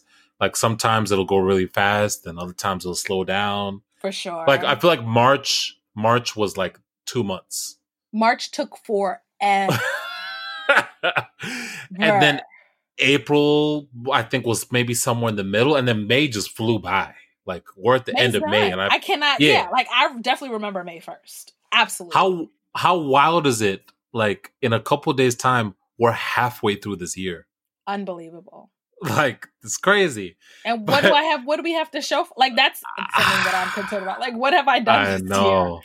But survived. But like, that's a whole thing. But I think that might be, when it's all said and done, that is very well going to be something worth celebrating once this, if we think about it. For sure. But no, getting back to your question, what do I miss? I miss going out. I know your mixy ass was about to say that shit. Don't do that. I knew it. Don't be like that. Ain't nobody surprised by that. Oh, man, I miss it. I miss it so much.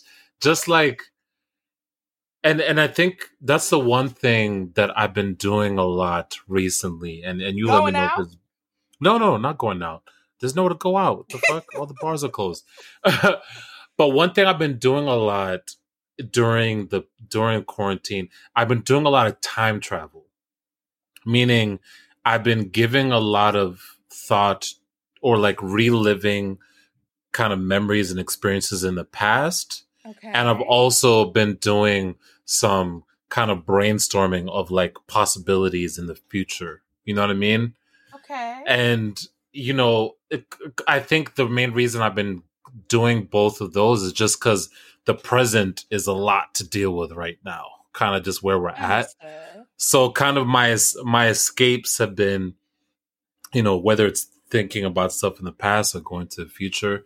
So I think that's maybe one plus is like, I've definitely been activating my imagination. I feel like a lot more. It's like, because I've seen these damn fucking four walls for weeks. You know what I mean? Like I gotta get creative. Yeah. But no, I definitely miss going out. I miss, Ota Babel, for example. That's one of my favorites. We were talking about them earlier. I miss my man Stefan. He's my go-to bartender. I miss going up, getting my drink, having some good music, seeing someone's daughter across the way, making a little, making some eye contact. Making my way over, starting up a conversation. I miss all of that. Just the whole, and that I miss being out with my friends. I miss, my family. I haven't seen my parents since February. Yeah. Oh, wow. I haven't seen them since February. I'm probably going to make a trip out there soon, especially now that I know that I had it already. Again, who knows what that ultimately ends up meaning, but yeah, I'm still gonna go see him. Maybe we'll do like a picnic in the park or something, and still keep our 6 feet. But yeah, I miss human interaction. Yeah, and all the different ways that manifests. Like I met up with my friend Halima a couple weeks ago, and similar to me, she also had her bout with it. Kind of early on. And when I saw her, I gave her a hug, and I thought to myself, that's the first time I've hugged somebody in weeks. You gave her a hug? That's dangerous. I did. Well, we both positive. We both good. Yeah, I felt that's what's gonna end up being. We joke about it now. A couple months time, that's what's gonna be. You either positive or you negative. You had it or you did it. You had it or you didn't have it. Right. That's it. Right, you know what I mean? But I just remember, yeah, and I remember I don't think any of us have probably gone this long without, unless maybe you're shacking up with maybe a significant other, or maybe you have roommates, or maybe you have, maybe you're with your family. I have roommates. I don't hug them motherfuckers, but I did there, and I think it's still been nice to have them there. But yeah, that was my first time hugging someone in weeks, and it was one of those where you almost don't want to let go. It's like, who knows the next time I'm gonna, you know what I mean? So I think I'm missing all of those little moments that I think we all have taken for granted for so long. Absolutely. Like I think when I had my post about the photos I took at for Saturdays, you commented like, "Yep, I'm never missing another one." Right? Think about all the times I've invited you somewhere, and you were like, "Nah, I'm good." I'm sure you wish you could take those back. I'll be there early and on time. So listen, Nana, my good sister. Oh God, I'm scared. If you thought I was mixy before, listen. If you thought I was mixy before. Ooh, you have to be a wait problem. Till they let us the fuck out. I know that's right. I might not see my apartment for days. Yeah, I'm going to be out in these streets. I know that's right. in a big way. In a big way. And I won't even fight you when you call me Mixie at that point. But yep, I'm the mixiest nigga out here. That's Fuck right. it. Wear that shit with Fuck honor. It. I will. How about you? What are you missing? What are you thinking about? A lot of that. A lot of the same things. Mm-hmm. Definitely hugging for sure. Like, even though, you know, me and my mom have been quarantined together, like, it's not like we're hugging each other like all the time. I definitely miss that. A funny thing that I didn't think that I would miss is like my routine. No, that too, for sure. And I think that's what's throwing a lot of people off. Especially with people like you and I. We're planners. You couldn't tell me that I wasn't like easygoing. I don't know why I thought that about myself. Or like super chill and I can go with the flow. I think I'm very flexible, but like I like the fact that I haven't had to like wake up at 6:30 in the morning and get dressed and walk to the bus and get on the train. Like the things that I realize I haven't done because I don't have that part of my life anymore. It's so, and you would think like you have all this time now. Of course you're going to do those things still. I haven't listened to a podcast in, I don't know how long. I haven't like it.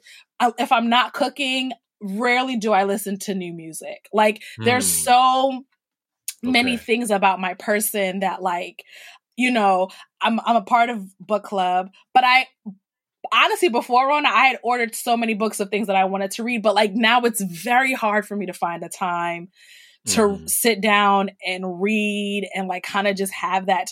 But I did it every day on the train.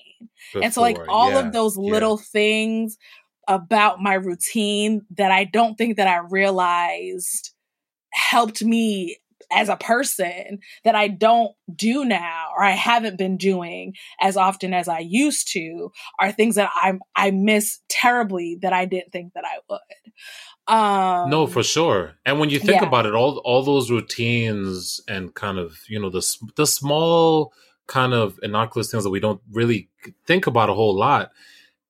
When you think about it, the totality of all those things is what gives form to your days. 1,000%. You know what I mean? I looked forward to sitting down and listening to The Read and Around the Week Curls and the daily. Like I have like 36 daily episodes just sitting in my queue right now. I'm definitely not going to listen to all of them, but it's like that in the morning on my way to work. That's the first, the first podcast that I listen to, and then like maybe I'll listen to because they're little, like a good 30 minutes, and then I'll quick.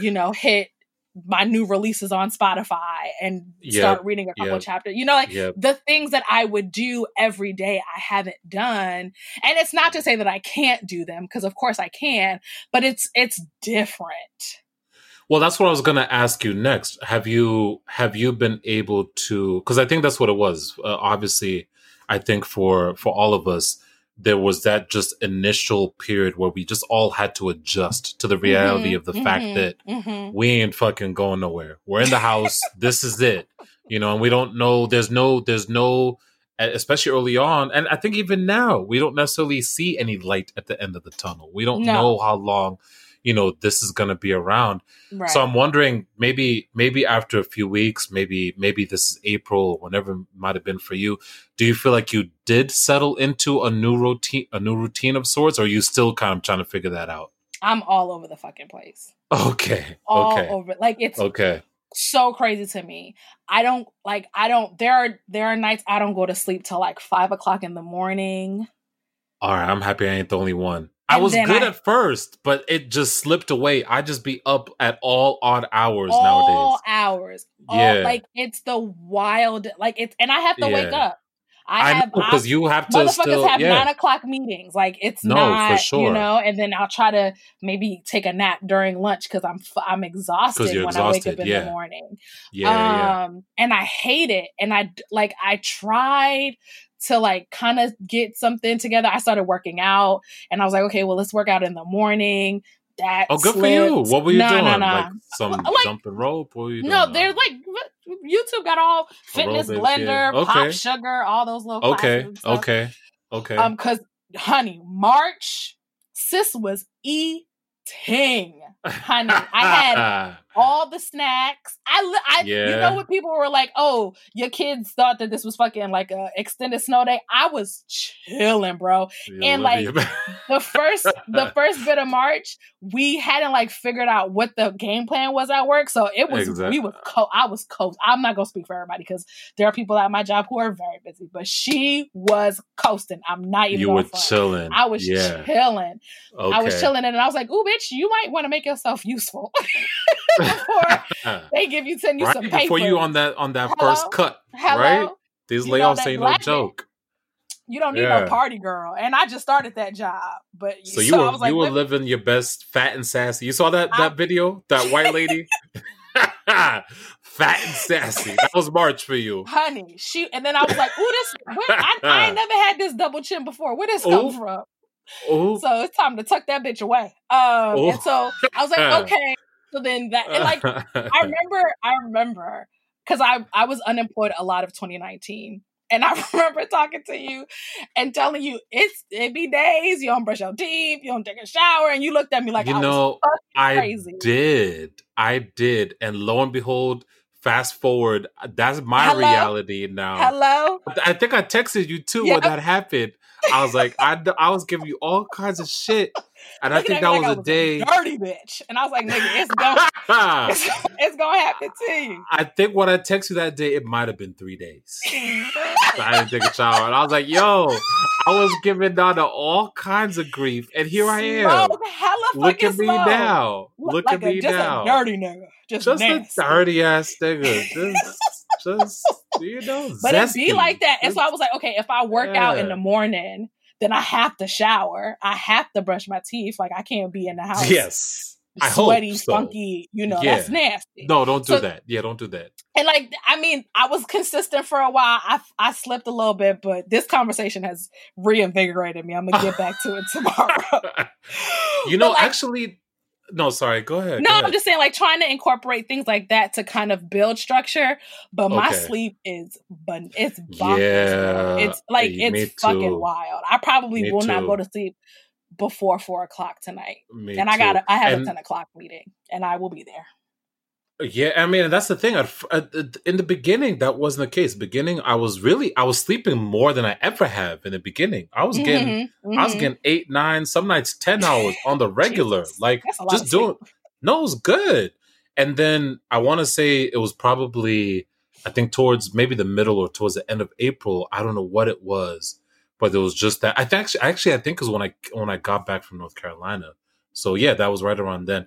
I think I don't know what it is. I just ended up staying up hella late. Mm-hmm. So I'll be going to bed at like 3:00, waking up at like noon, like 11 noon. Yeah. You know what I mean? Mm-hmm. And I'm just trying to reverse that because I find on those days I'm so far less productive on those days because I feel like I'm trying to catch up with the day, the whole day. You know what I mean? Yeah. And then because I didn't sleep early enough, and maybe I'll wake up 11 if it's a day that I don't have anything in the morning, or I catch a nap in the afternoon. Now my sleep is fucked up all over again. Yep, and rinse and repeat. Do it all over again the next day.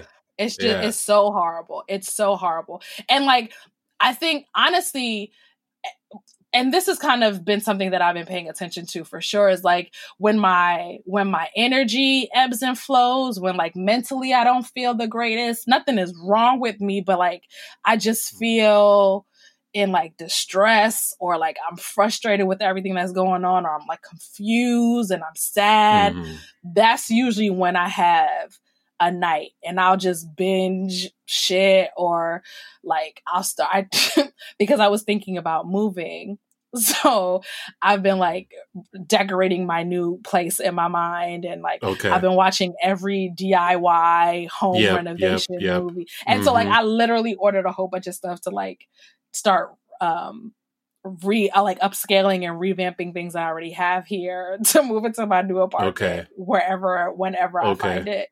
And it's just like, so I'll fucking fall into like a YouTube black hole of like Oh yeah, those will get you. videos, and then I'll check the time, and it's fucking 4:30 in the morning. It's like, what the fuck are you doing? Like, I've greeted the sun on a few nights. Yeah. A few mornings, I should say at that point. The weekends actually are even worse. Okay. For me. Yeah. You're up even later. Which I feel like I can get, like, if I see that it's like 3:30, I'm like, oh fuck, bitch, no, you gotta go to sleep.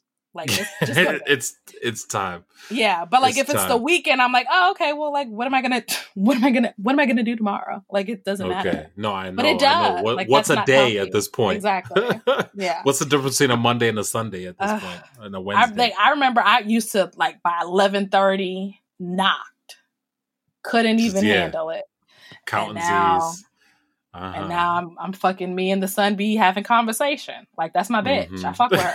The long way. No, I hear you on that. Well, let's flip that. Let's what's on the other side of that? What have you enjoyed about this time?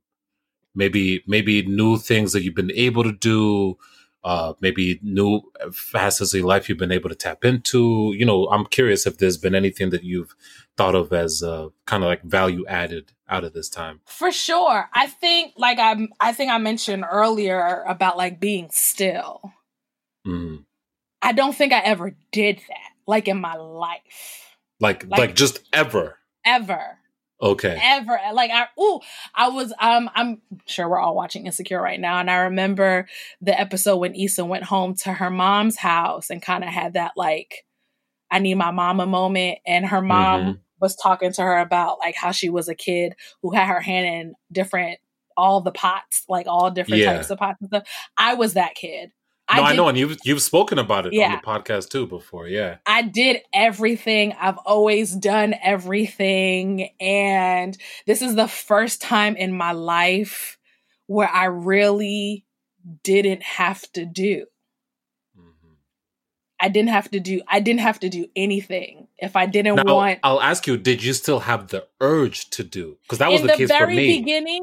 In the very beginning, it was like, oh my God, this is going to be fucking amazing. I'm going to come out of this with a whole collection. And I'm going to revamp what clothes. Like, I thought about, like, all the things that I've ever wanted to do, but I couldn't do because I was so tired by the time I got home from work. I'm going to do that now. And then I sat down and I was like, bitch, you're fucking insane. Chill out. Just chill out. And, like, low key, I mean, and I'm happy. Because, like, that was the energy that from a lot of people. Like, oh, that book that you wanted to write, you got the time now. That business you wanted to launch, you got the time now. And it's like, no, motherfucker. People are dying by the troves every day. You know, people are losing their jobs. People, like, I think about domestic violence. You know, people who are in domestic violent relationships. I think about abused children. Like, these are things by the grace of God, I've never been impacted by those things, but I can only imagine having to be forced to be home with somebody who victimizes you time and time again. These are things that, like, I'll be cooking, and then all of a sudden, like, I'll think about that, and I'll be like, like, fuck, my day is ruined. You know what I'm saying? Or like, I have friends who work in the fashion industry, who are brilliant, beautiful people who have lost their jobs because of everything that's going on now. And I thank the Lord every day, because this time last year, my nigga, you know more than anybody, I was lost. Counting the coins in my pocket, and it is only by the grace of God that I'm in the position that I'm in the position that I am in now. And, like, you know, so, like, all of that stuff kind of just weighs on you, and I didn't feel creative. I didn't feel inspired. I didn't want to do anything, even when it came to this podcast. And I love doing this with you. I remember you was, like, super amped about, like, getting on and doing lives and da-da-da. And I was like, nigga, I was like, yo, this is our time. This is our moment. I don't have it. I don't have it. No, that's okay. And that's okay. But I think it was important, and I appreciate you for allowing, like, you know, we kind of took care of each other in that respect of, like, not pushing. but it was a lot. And I think I needed to just sit the fuck down. And I don't think I don't think if it wasn't for everything that's going on that I would have ever allowed myself to do that. Okay. Never. Okay. And that's certainly a plus. And I think a lot of our listeners, and I know I certainly can relate to that. I think we all, and that's the thing. And I'm the first person I would say who struggles with this is just sitting and being still. Mm-hmm. I think the way my, whether it's my personality or just the way my brain is wired, and, also we can bring astrology into it. This is the Capricorn plight. Mm-hmm. We're always, productivity is paramount. We're always trying to be productive at all times. I read something that said, I think it was on somebody's story, about perfectionism is a form of trauma. Like, it's something that we hiding from. And I'm sure. Do for sure everything and be in everything and have everything be perfect. I'm sure I'm absolutely sure there's more to that, or there's some truth to that. Yeah. Because I know that certainly was the case for me as well in the beginning, as I kind of, and I think that, as you were alluding to, I think that was the sentiment you saw floating around, was like, oh, if you're not making the most of this time, then you're just lazy, or you just don't want it bad enough. And I was like, well, time the fuck out. Like, we're in the middle of a fucking, this is not once in a lifetime, once in a century event. Right. Forgive me if the first thing on my mind is not writing 6 chapters of the book I've always wanted to write, or whatever it may be. And I think it was very interesting to see the way the public opinion on that changed, because initially, especially we're talking about social media, that was the sentiment across the board, was, take advantage of this time, be productive, work out, just do everything. Right. You know what I mean? And then I feel like there was, after maybe 2 or 3 weeks, there was kind of like a pushback to that. Yeah. It was kind of like, nah, no, that's no. Like, yes, do that if you have the energy. You have it. Yeah. Exactly. But even if you don't, and you do absolutely zilch, nada, nothing, that's okay too. Because at this point, this is literally a life or death. Just surviving and making it to the next day is effort and work and energy in of itself. Mm-hmm. And as we've talked about at different points along this episode, kind of like on top of that, for you and I and so many of our listeners and other people, is being Black in this moment. Is a whole other thing. Yeah. And thinking of the ways that COVID-19 has affected us disproportionately.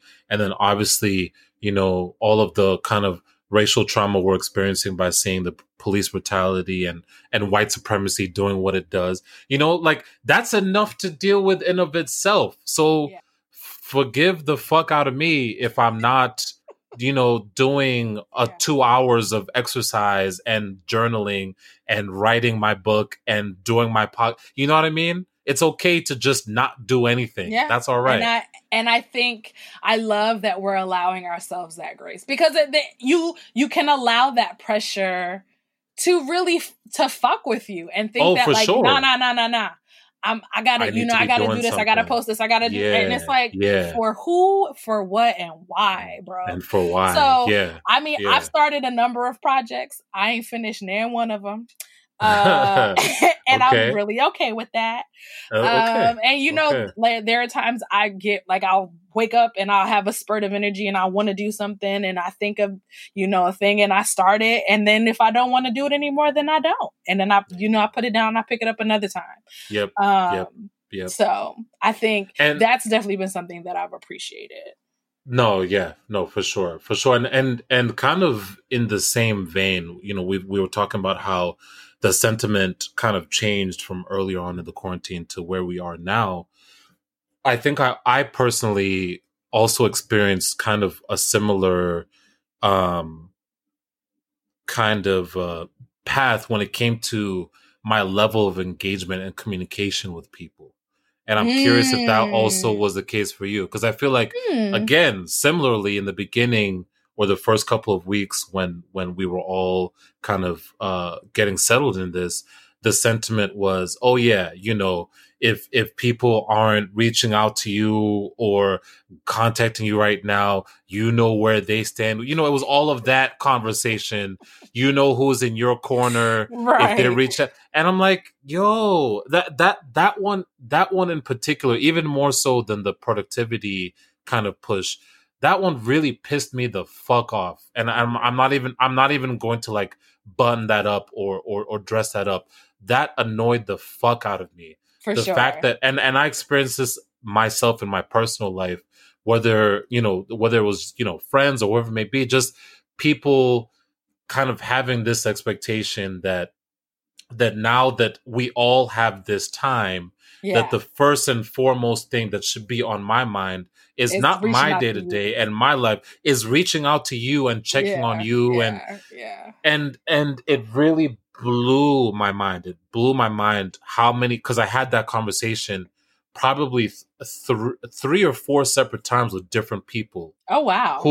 Who in different ways were kind of hinting at the fact that, like, whether it was maybe they didn't hear from me. Mm-hmm. And I think another context I had, and I'll get into this as well after I finish this conversation, was with Pierre and some of my other friends.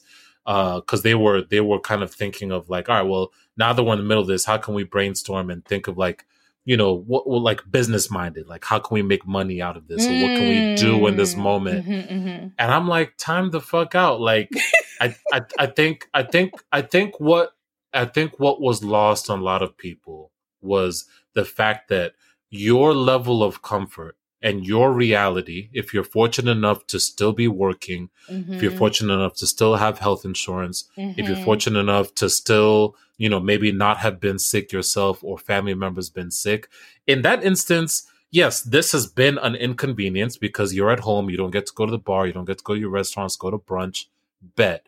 But this has certainly not affected you in the same way that it has for folks like me who are out of work, who there was 2 weeks at the end of the March where I was on the phone for 2 to 3 hours a day calling unemployment, trying to get through and apply for my benefits. And I had the same struggle with my health insurance. So for you to be in your whatever level of comfort that you're in, and to come out of your pocket to come after other people who you don't know what their reality is. You don't know what they're dealing with or what they're going through. Yeah. I think I was really disappointed in a few people for not having the presence of mind to. I've always thought in those situations, and I think we've had this conversation off mic, and I'm sure it'll come up maybe rolled up in a future episode down the line. But at least for myself personally, and I think it's the same for you, because you and I hold each other to this regard, and I'm super appreciative of the fact that we hold this space for each other. And I think this was the case in March. I probably went a good like 2, maybe even 2.5 weeks. I didn't hear from you. Mm-hmm. Not a call, not a text, nothing. Mm-hmm. But my first thought was not, oh, why isn't Nana checking up on me? Why isn't Nana reaching out to me? Why isn't Nana making sure everything's okay? My first thought was just, hey, she's doing her thing. I'm doing my thing. As soon as she's ready to reach out, she'll reach out. As soon as I'm ready to reach out, I'll reach out. Right. Done. End of conversation. Yeah. You know what I mean? And I'm super appreciative of you and other people in my life where that's the case, where I can go some time without hearing from you, and it's not kind of like the end of the world kind of thing. You know what I mean? Or it's not a huge wedge in or it's not like a thing we have to talk about now. You know what I mean? Yeah. Especially, I'm sorry, just because I'm not trying to shoot anybody any bail. But go ahead. Push back if you feel like you need to. That's okay. I'm explaining from my perspective. Absolutely. Yeah. And that's valid as fuck, bro. Like I definitely agree with you. I think you kind of hit the nail on the head, where depending on how impacted you are by this, whether it's just an unnecessary convenience or you are personally affected because you've lost somebody through COVID, you've experienced COVID, or the traumas of the world. you're an empath and so you feel it a little differently than some people. Like it's just, it's different. And so like, if you're used to hearing from somebody on the reg, or you want somebody to come occupy your time because you're bored, because you have all this time now. Like, I think people's vantage points on this is it's different. And so different.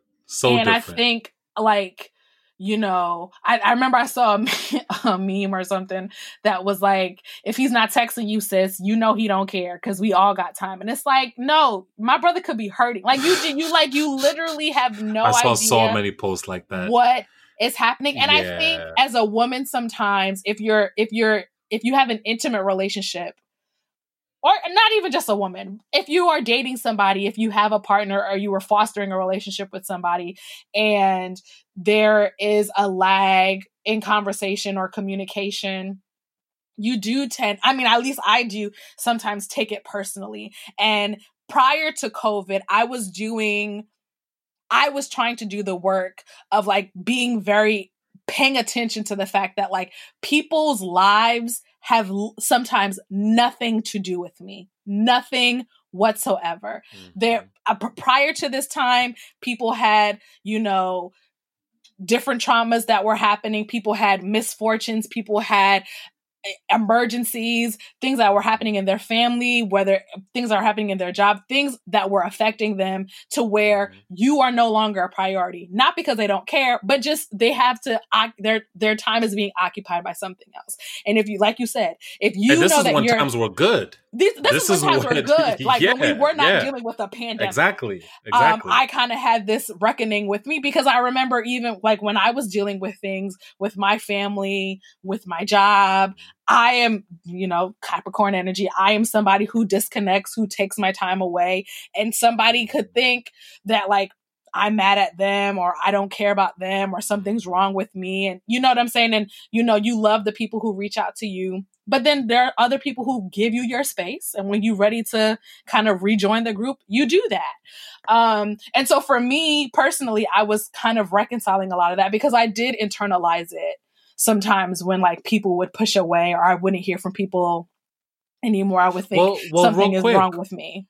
Just the quickest like 30-second timeout. I wish that wasn't the narrative. I'm you know, I'm saying I just to kind of personalize it in what you just said. I'm not pushing away. I'm just dealing with my own shit. I'm not pushing away. Yeah, You're still there. No, but that's what it feels like on the receiving end. It feels like some sort of a disconnect. For sure, I get that. But I think the reminder I would give to folks is, I can't give what I don't have to give myself. Meaning if my cup is not full, absolutely. I mean, I could go out of my way and try and pour into your cup, but that's at my own expense. And then but see, a thing with, and at least I will speak for women in this regard, a lot of times we're still, even when our cup isn't full, we're still willing to pour into our partners or pour into the men in our lives. And that's not very healthy, well may be it. And that's not, it's not to any fault of you. Like, it's not your responsibility. No, I got you. To reciprocate it. But I think that like a lot of the time it's like, well, I know when I'm hurt and when I'm doing this, I'm still reaching out to him. I'm still checking on him. Why is he not able to do it for me? And it's selfish. But I don't think that it comes from a malicious place. I don't think that it comes from I don't think that it comes from an insensitive place. It's just like, I care about this person. I hear you, and to a certain extent I do agree with you, but I think the time when it does border on being selfish or insensitive is because a lot of times, and again, this is a conversation that could be had even well before COVID-19. This applies all the time. I think a lot of times when we, because I'm guilty of that myself. I've also found myself in that position at different points where at the end of the day, when you're having that conversation or when you're kind of coming to grips with that conversation in your mind, you're still centering yourself. You're still centering yourself, your expectations, your comfort, you're very little, if at all, when we find ourselves in those moments, are we taking a moment to think, okay, well, what might be happening on the other end. Yeah. Why don't I interrogate or figure that out first? Right. Before I come to whatever assumptions or conclusions on my own. Right. And I just and that's the thing. And I know I kind of came at this with some energy initially. I'm not passing judgment on anyone. I think all I would ask everyone to do, myself included, you, Nana, our listeners, everyone, in this time that we're in now, and even when we're well beyond it, when it comes to stuff like this, when it comes to communication, when it comes to how often we're kind of connecting and being in each other's lives, if you ever go a period of time or a couple of days, or whatever period of time it might be for that relationship, I would just think, I would just ask folks to let your first thought be what's going on the other side. Right. Maybe that's how I should lead this conversation. Hey, Nana, I haven't heard from you in a couple of weeks. Is everything okay? Period. What did something happen? Right. Not, Agreed. Hey, yeah. No, I haven't heard from you. What, like WTF? Like what's up? What's, you know what I mean? Mm-hmm. I just think there's a much better way that we can go about having that conversation that's not centered on ourselves. Right. And just trying to show people some empathy about this, especially now. Now. Because you don't know what the fuck people are dealing with. No. You don't know if your friend lost an uncle, or, you shared that now, but maybe there's some of our listeners or some maybe even friends who didn't know that about yourself. You know what I mean? Mm-hmm. So now if I'd come at you out of pocket on one of those days you were dealing with your uncle's passing, what the fuck does that make me look like? Right. You see what I'm saying? Right. No, 1,000%. I mean, it's kind of like, I think what you said is there's nothing else to add. I think I agree. And the thing that is interesting to me is a lot of it's just like, I miss you. I miss hearing from you, and that's fine. You're entitled to miss me, but you're not entitled to my time, and especially in a space where where literally people are just trying to get through the day. If like, I mean, you get on my shit, you get on my case all the time. My phone is still on Do Not Disturb, and it probably won't ever get off. I still give you grief. I know, because there are days I do not want to talk to anybody. That's okay, and it's that's okay. fine. And that's okay. And like the people that I talk to are very fine with that, even though you and Charis have asked to be favorites so that you're called. I need to get through. No, shit. It's not. Well, and actually, I know we're joking about it now, but I'm happy that you've taken that position, because I think that's important. It's okay to have your boundaries when it comes to communication, and not just communication, but how much of yourself you make available to other people. Right.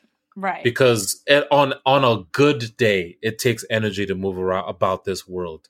And if we're talking about dealing with shit now, that's even more so. You know what I mean? So I agree with what you're saying. It's just like, and it's not always easy to do, but I think that's the one thing that I would love to be something that comes out of all of this. And I think just a lot of times we all collectively struggle with empathy.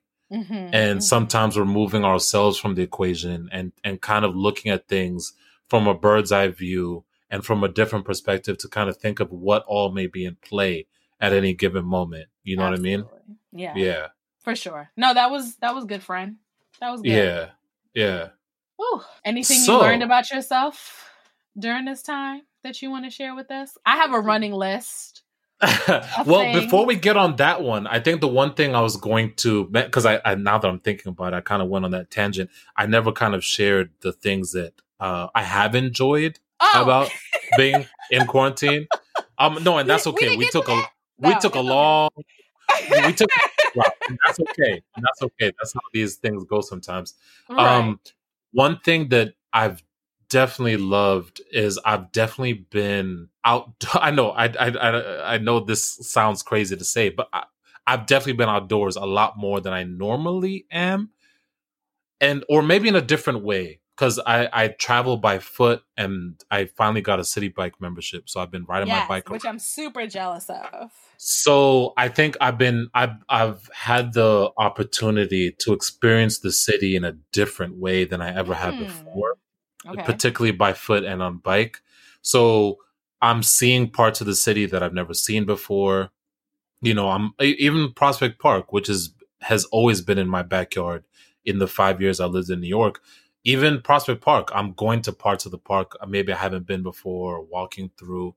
So I feel like I've definitely had a much stronger connection with nature during this period of time. And I think also it's one of those kind of silver linings, or maybe blessing in disguise, whatever you want to call it. Just the streets are more or less empty. So like as I'm going about, you know, moving through the city, you're not seeing it as busy and occupied as it normally is. Yeah. So I feel like I've been able to take in and pick up on things that I wasn't before. Especially just the season of spring, you know? Spring, that obviously that's something that happens every year, but I think a lot of times, especially when you're kind of right in the middle of the rat race, you're going from point A to point B. You know, you're doing what you got to do. Washes over you. Yeah, you're kind of Whereas now I've been able, like, I'll stop and take a picture of some flowers or smell them, or you know, or now more than ever I can hear the birds chirping outside my window. So I just feel like that's the one thing I'm super grateful is I've definitely been much more connected to being outdoors and being, you know, in the little nature that we do have here in the city. I've really been enjoying that. I think that's something that's going to stick with me even when this is wonderful. over. That's for sure. And I've definitely been exercising more too, which is nice. I've been going on runs. I'm down 15 pounds for the year. Congratulations! You know, I'm trying to, you know, get my slim sexy on. I gained the 15 you lost, but we okay. You can have them. You hold that. I don't need it. Now I'm gonna get. You can have it. Don't you? but no. So I think the phrase I've been using is I'm grateful for having a body in motion, and I feel like I'm more in tune with being grateful for being in good health, especially now in the moment that we're in now. So when I'm out on a run or a bike ride, like I feel like I take it in a little more than I would have before. And just the opportunity and the ability to even do that. You know what I mean? Yeah. That's the one thing that I like, because a couple of my friends like, oh, we'll go to a park. Like, that's not something that's in walkable distance. I mentioned that. Y'all have no parks in the Bronx? Unless, like, literally, if I went for a walk, I'm walking around the blocks of my neighborhood, which is fine. But like, that gets boring. Long walk. Really, do a long walk. Where am I going? Where are we going on this walk? Just walk the neighborhood. Just walk. I've done a few of those myself. Like today, I was at the dentist earlier, and I walked home from the dentist. It was a good 45 minutes. But it was good. I'm not going anywhere where I need a train, so we're walking everywhere. Got you. When's the last time you were on the train? Was it March? Was it when things shut down? Yeah. Oh, you haven't been on one yet. The last day that I was in the office, I took an Uber home. Got it. Hashtag. So it was before Uber. March 13th. Got it. Oh, you might have a panic attack next time you go on one. I don't know how I'm going to. That's what people keep asking me. Is like, oh, what are the trains like? Super clean and not crowded. If anything, I'm enjoying the trains more now than I ever have. You might live, because I've seen pictures of East 180. Like, that's a hub. Like, it's like one of them, like, you know, like a Atlantic or got you. Franklin. Got you. Like, so I stopped stopped at busy. Like everybody always. So I've seen pictures of it, and they ain't social distance. Like, I don't know how that's. Yeah, I don't know. Because that's the one thing I've been thinking about too, is like empty, and this is bleeding into like I know a future episode we plan on doing, kind of just like what life is going to be after COVID. But yeah, I can't even fathom, like, just think about, it's something we all know because we live here in New York. You've been on a packed train many times. Can you even imagine that right now, being on a train that's like packed shoulder to shoulder? I can't even like wrap my head around that like possibility even. Yeah. Outside, it seems so far-fetched right now. The L, because of, you know, the construction and shit. Like, I stay away from packed trains because, you know, people get a little handsy. So I wasn't getting on packed trains to begin with. Okay. I'm definitely not getting on those motherfuckers now. Like, like I don't. That's what I'm wondering. Like, MTA gonna survive this shit? Like, even when things are good and done, what's ridership gonna be like? But ridership is up. No, ridership's down 90%. No. I heard on the news that I think it was after Memorial Day that it's like, but it's not. It's up like 2%. It's not. Like, yeah. But I'm saying month over year. So like comparing March of 2020 to March of 2019, of course, it's down 90%. Yeah, of course. But I'm saying since the quarantine started, I see. It's slowly ticking up. Yeah. The one thing that you will not see on a train right now, and every time I see one, it's like seeing a leprechaun, is white people. There are no white people on these trains. I know you're laughing, and it is funny, but at the same time, New York Times, did you see the New York Times article that was talking about kind of the white flight that's going on in the city right now? I was alluding to that in the beginning. Them niggas can stay in Iowa and Ohio and Oregon, all the motherfucking places. You're thinking more. You might be talking about the Williamsburg crowd, the hipsters. I'm talking about the affluent folk who got houses in the Hamptons and Long Island. They can stay there too. They left. Can stay there too. No, but I like literally. These are personal stories of people that I know who I've worked with who are no longer living in the city because mommy and daddy said you could come home. Yep, so you can stay right where you at. That you know. I barely see white people on the train now.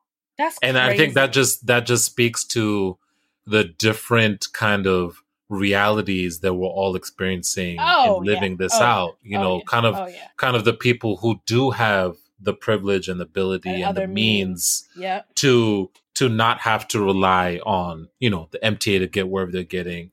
Yeah. But like I've been kind of teasing, we're definitely going to get into that in a future episode. But I guess kind of just to wrap things up, I'm curious if there's anything that you've learned about yourself during this period of time we've been in the kind of like the past 2 months or 2 months and some change. Is there something about yourself that you've learned that maybe surprised yourself or you didn't know about before? So this is actually a question a close friend of mine asked me. Okay. And when he asked, I didn't like. I feel like this is early Rona. Okay. So I don't think that I was paying attention to a lot of those things. Mm-hmm. Until he asked, and even when he asked, I didn't really have an answer. But like after that, I started a list, and so like every week I kind of sit down with myself and I think about like, is there something that I've learned about myself? Yeah. This week or in this time that I hadn't realized. Mm-hmm. And I was opening up the list while you were posing the question. And I'm thinking now if there's, I don't know what I want to share with y'all, but yeah. Well, no, whatever you're comfortable. But like one thing that I've realized definitely during this time of Rona is like how scared I am of like just living. Like I think that like a lot of times I delude myself into thinking that things are possible so that I don't have to attain them. And it's not. Break that out for me. What do you mean? Like in this time of Rona, I've been sitting down and thinking about all of the things that I've wanted to do that for whatever reason I haven't done. Okay. And then so you've been doing some time traveling too.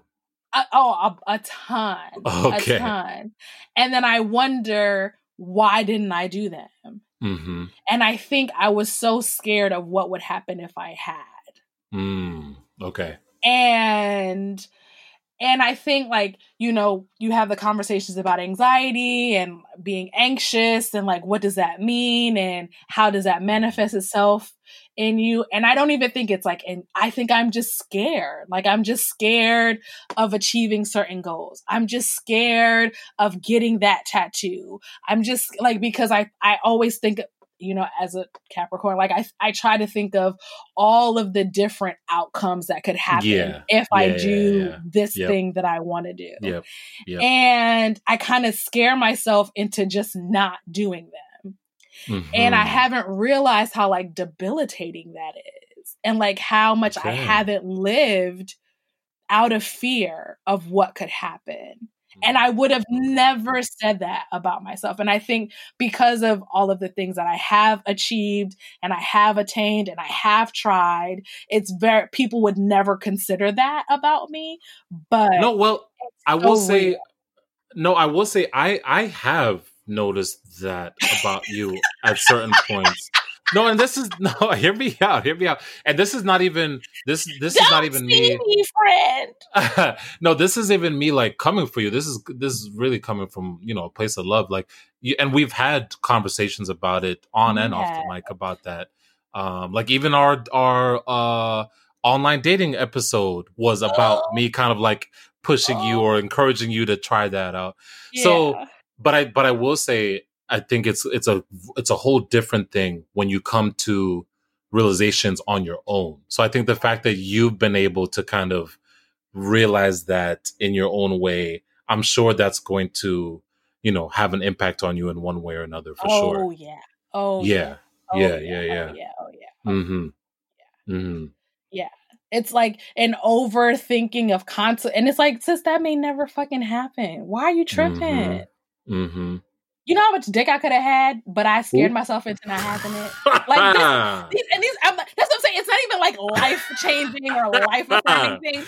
It's little things like, hey, some dick could be life affirming. Don't listen, I ain't met him yet. But if you're out there, okay, call a bitch after Rona. We about to be bitches mixing together. But like it's just like it's. I don't know. And then like I think about like, do I regret it? Is there still time for me to have these experiences, to do these things? Oh, there absolutely is. I hope you know that. I pray to God there absolutely is. Like, bro, life can be taken from me tomorrow. I don't wish that. I'm not thinking about that. In that regard, no, I hear you. And like, especially in this time, it's like you're thinking about all of, like, people had plans for 2020 that are not here anymore.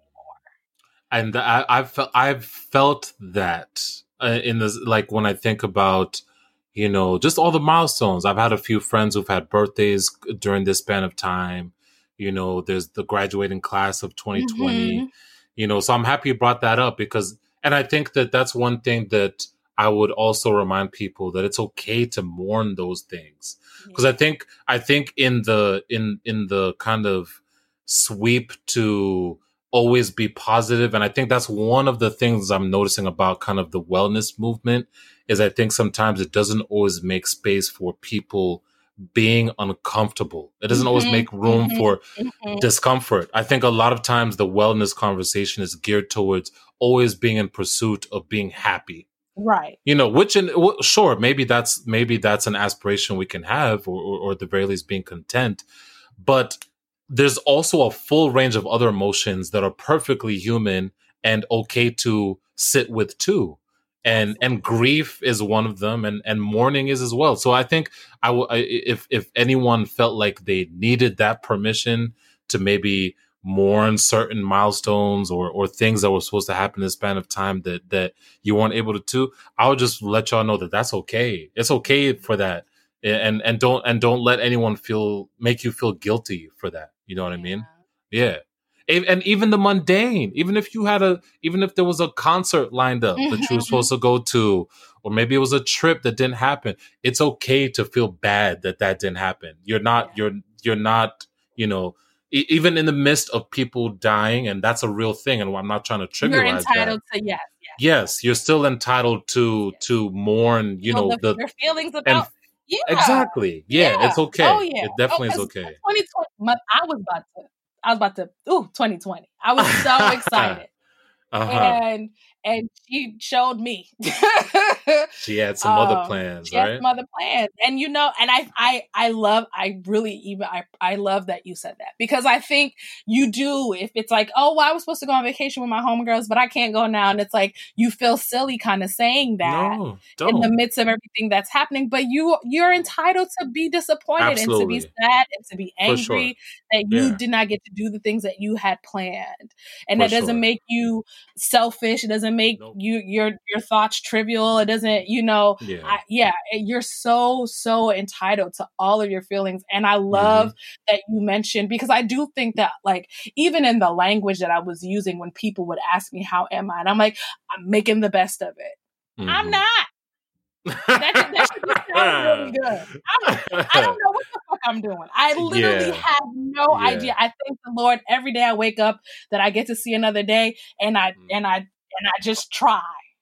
Yeah. You know? And it's okay to not have all the answers and not have the remedies and be able to fix everything.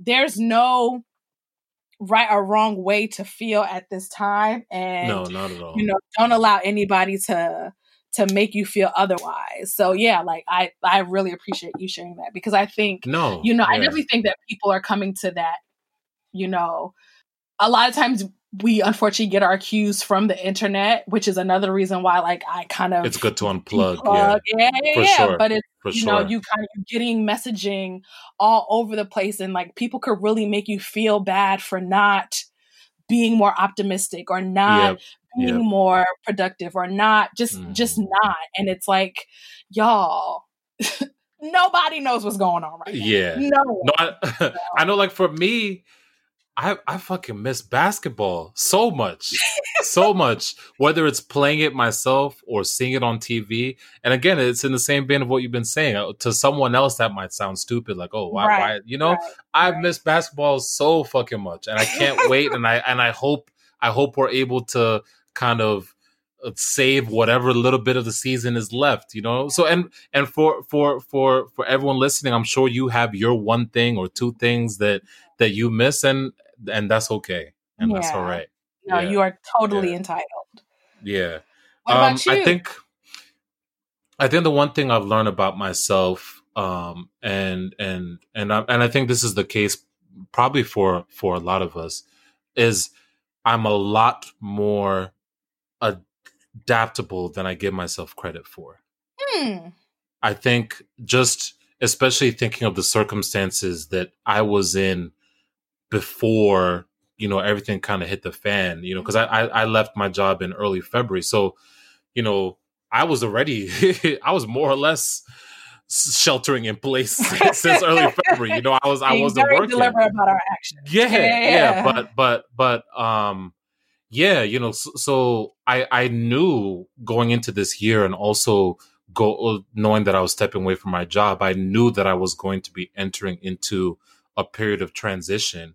I had no idea that it was going to be on this scale, but I think that I'm still very proud of myself for keeping it together and just treading water. Even on those days, you know, there might be days where I definitely feel like I'm sinking, and there's other days where I feel like I'm, you know, maybe I'm swimming down river or up the river, so to speak, for this analogy. But even just the days where I'm just treading water, I'm just proud of myself for being able to just keep my wits about me and not fall into a million pieces, because I've been there before. I've been there before, and I've been there for less.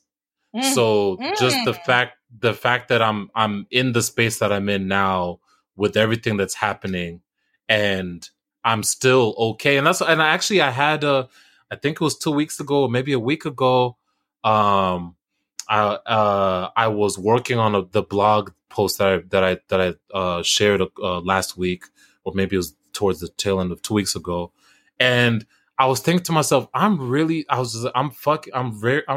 happy right now. Yeah. And I felt guilty feeling that way. And I shared it was a tweet that I put in, and I shared it on my Instagram story.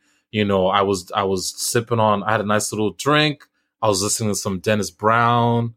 I was working on the blog and the words were coming easily. And I was like, yo, I'm happy as hell right now. And I had to sit with that for a little bit because I almost felt guilty. I was like, why? Like, should I feel happy right now knowing everything that's happening? You know what I mean? Right. But and I think that's just goes to kind of co-sign what I was saying before. Is just I'm just proud of myself for finding ways to still have gratitude and still practice gratitude and still be more or less okay right now. Even when from the outside looking in, I'm freelancing right now, and that's been a godsend because that's, put some dollars in my bank account. But outside of that, I don't have a job. I just got health insurance, a couple weeks ago, and that was a long fight. This is the brokest I've been in my whole life, at least in my adult life of working, for sure, easily. But I'm also, in a lot of ways, this is also one of the happiest I've ever been in my personal life. So, and I'm still parsing through kind of the juxtaposition of that. Because I know on the flip side, and we've talked about this on air and off the mic, there's times when I was on the other side where I had a great job. I was making some good money, but I was not happy at all. You know what I mean? So I think that's one thing that I'm absolutely 1,000% going to walk away from all of this from. And this is it. I think COVID is what's kind of crystallized it, but it's a thought that I've had for some time now, especially since I did leave my quote unquote corporate job 2 years ago, is that my happiness and my feeling of purpose and fulfillment has absolutely nothing to do with what's happening outside of me. And it has everything to do with kind of the peace that I'm able to foster and cultivate for myself within. Mm-hmm. And in whatever kind of, butterfly effect, whatever you want to call it, I don't know how I would have been able to handle the space that we're all collectively in and the space that I'm in personally right now, had I not been in therapy for the past 2 years, or had I not been, kind of doing certain things for my growth, my development. Yeah. So I think that's one thing that we always have to remember as well is even in moments like this, when things are seeming bleak and seeming dire and there seems like there's no hope, that a lot of times those spaces is what's kind of cultivating you for something much further down the line that you don't even have the foresight to even think of. You know what I mean? Yeah. No, 1,000%. I feel like I'm preaching right now. I got to wrap up my sermon, but no, I just had to share that. That was my testimony. Legit, that was my testimony.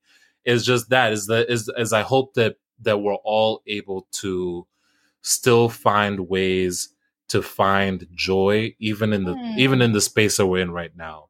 Because those moments are still there. I think it's just a matter of us being able to pick up on them and enjoy them when they are there. You know what I mean? Yeah. I don't have anything else to add.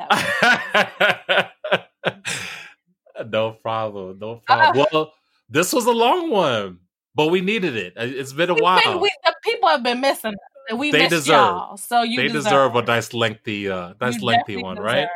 Yeah. It was so good. Like, I learned so many things, even though we've been in pretty much constant communication during this time. There were so many things that I think that we've been able to tap in that I didn't even know about you. So this was definitely a time well spent. No, for sure. And I'm happy to be behind the mic and doing this again with you. And I missed it. I absolutely missed it. And I'm excited for what is in store for you and I in season 3, and also for our listeners. And I think the only thing maybe I would let everyone know is, I think obviously because of everything that's happening, I think there might be moments this season where we certainly will be hitting on very like serious topics. But we're still going to really focus on finding ways to still hit y'all with the same, shenanigans and hijinks that you're used to. Yes, maybe introducing some segments duality is a thing. Absolutely. Duality is a thing. Absolutely. Absolutely. Well, I mean, I had my moment to kind of share what I wanted to leave with everyone. Did you have anything maybe you wanted to share? I'm being very sincere. I think you said it. Okay. I appreciate that. I appreciate that. No, thank you. Well, and thank you all for listening, joining us for the premiere of season motherfucking 3 of Work Here Bay. We are, episode 31. Bro, 31 like episodes that's wild as fuck. That's really weird. That is so wild. I think we're always going to feel that way. Even, knock on wood, if we ever blow up and we're like on our 100th episode, 200th episode, I'm still gonna be like, damn, we really made this far. And like, people are still listening. That is insane. But thank you guys so much for listening to another episode of Workday. We back. We're ready. Back in this bitch. Definitely back in this bitch. You know where to find us. You can follow us at Workday Pod on Instagram. I think, Brother Obi, are we getting a Twitter? Are we? Yeah, we are, and you're getting one too. Ask him about that shit. That ain't got nothing to do with that. If you want to share any of your Corona stories, any crazy things that have happened to you during this time of quarantine, any introspective conversations you've been having with yourself, lessons that you've learned about yourself that you want to share with us, we'd love to read them. You can definitely send them to our Gmail account, which is workbaypod@gmail.com. And just be safe, y'all. Please be safe. Take care of yourselves. Take care of your family. And when I say be safe, I mean that both physically and mentally, emotionally. Lean on your tribe, but also understand they can't carry you. We all just doing the best that we can. So we love y'all. Thank you so much. And we'll see you next week. Bye. All right. Take care. Y'all have a good week. Take care of yourselves. Be good to each other.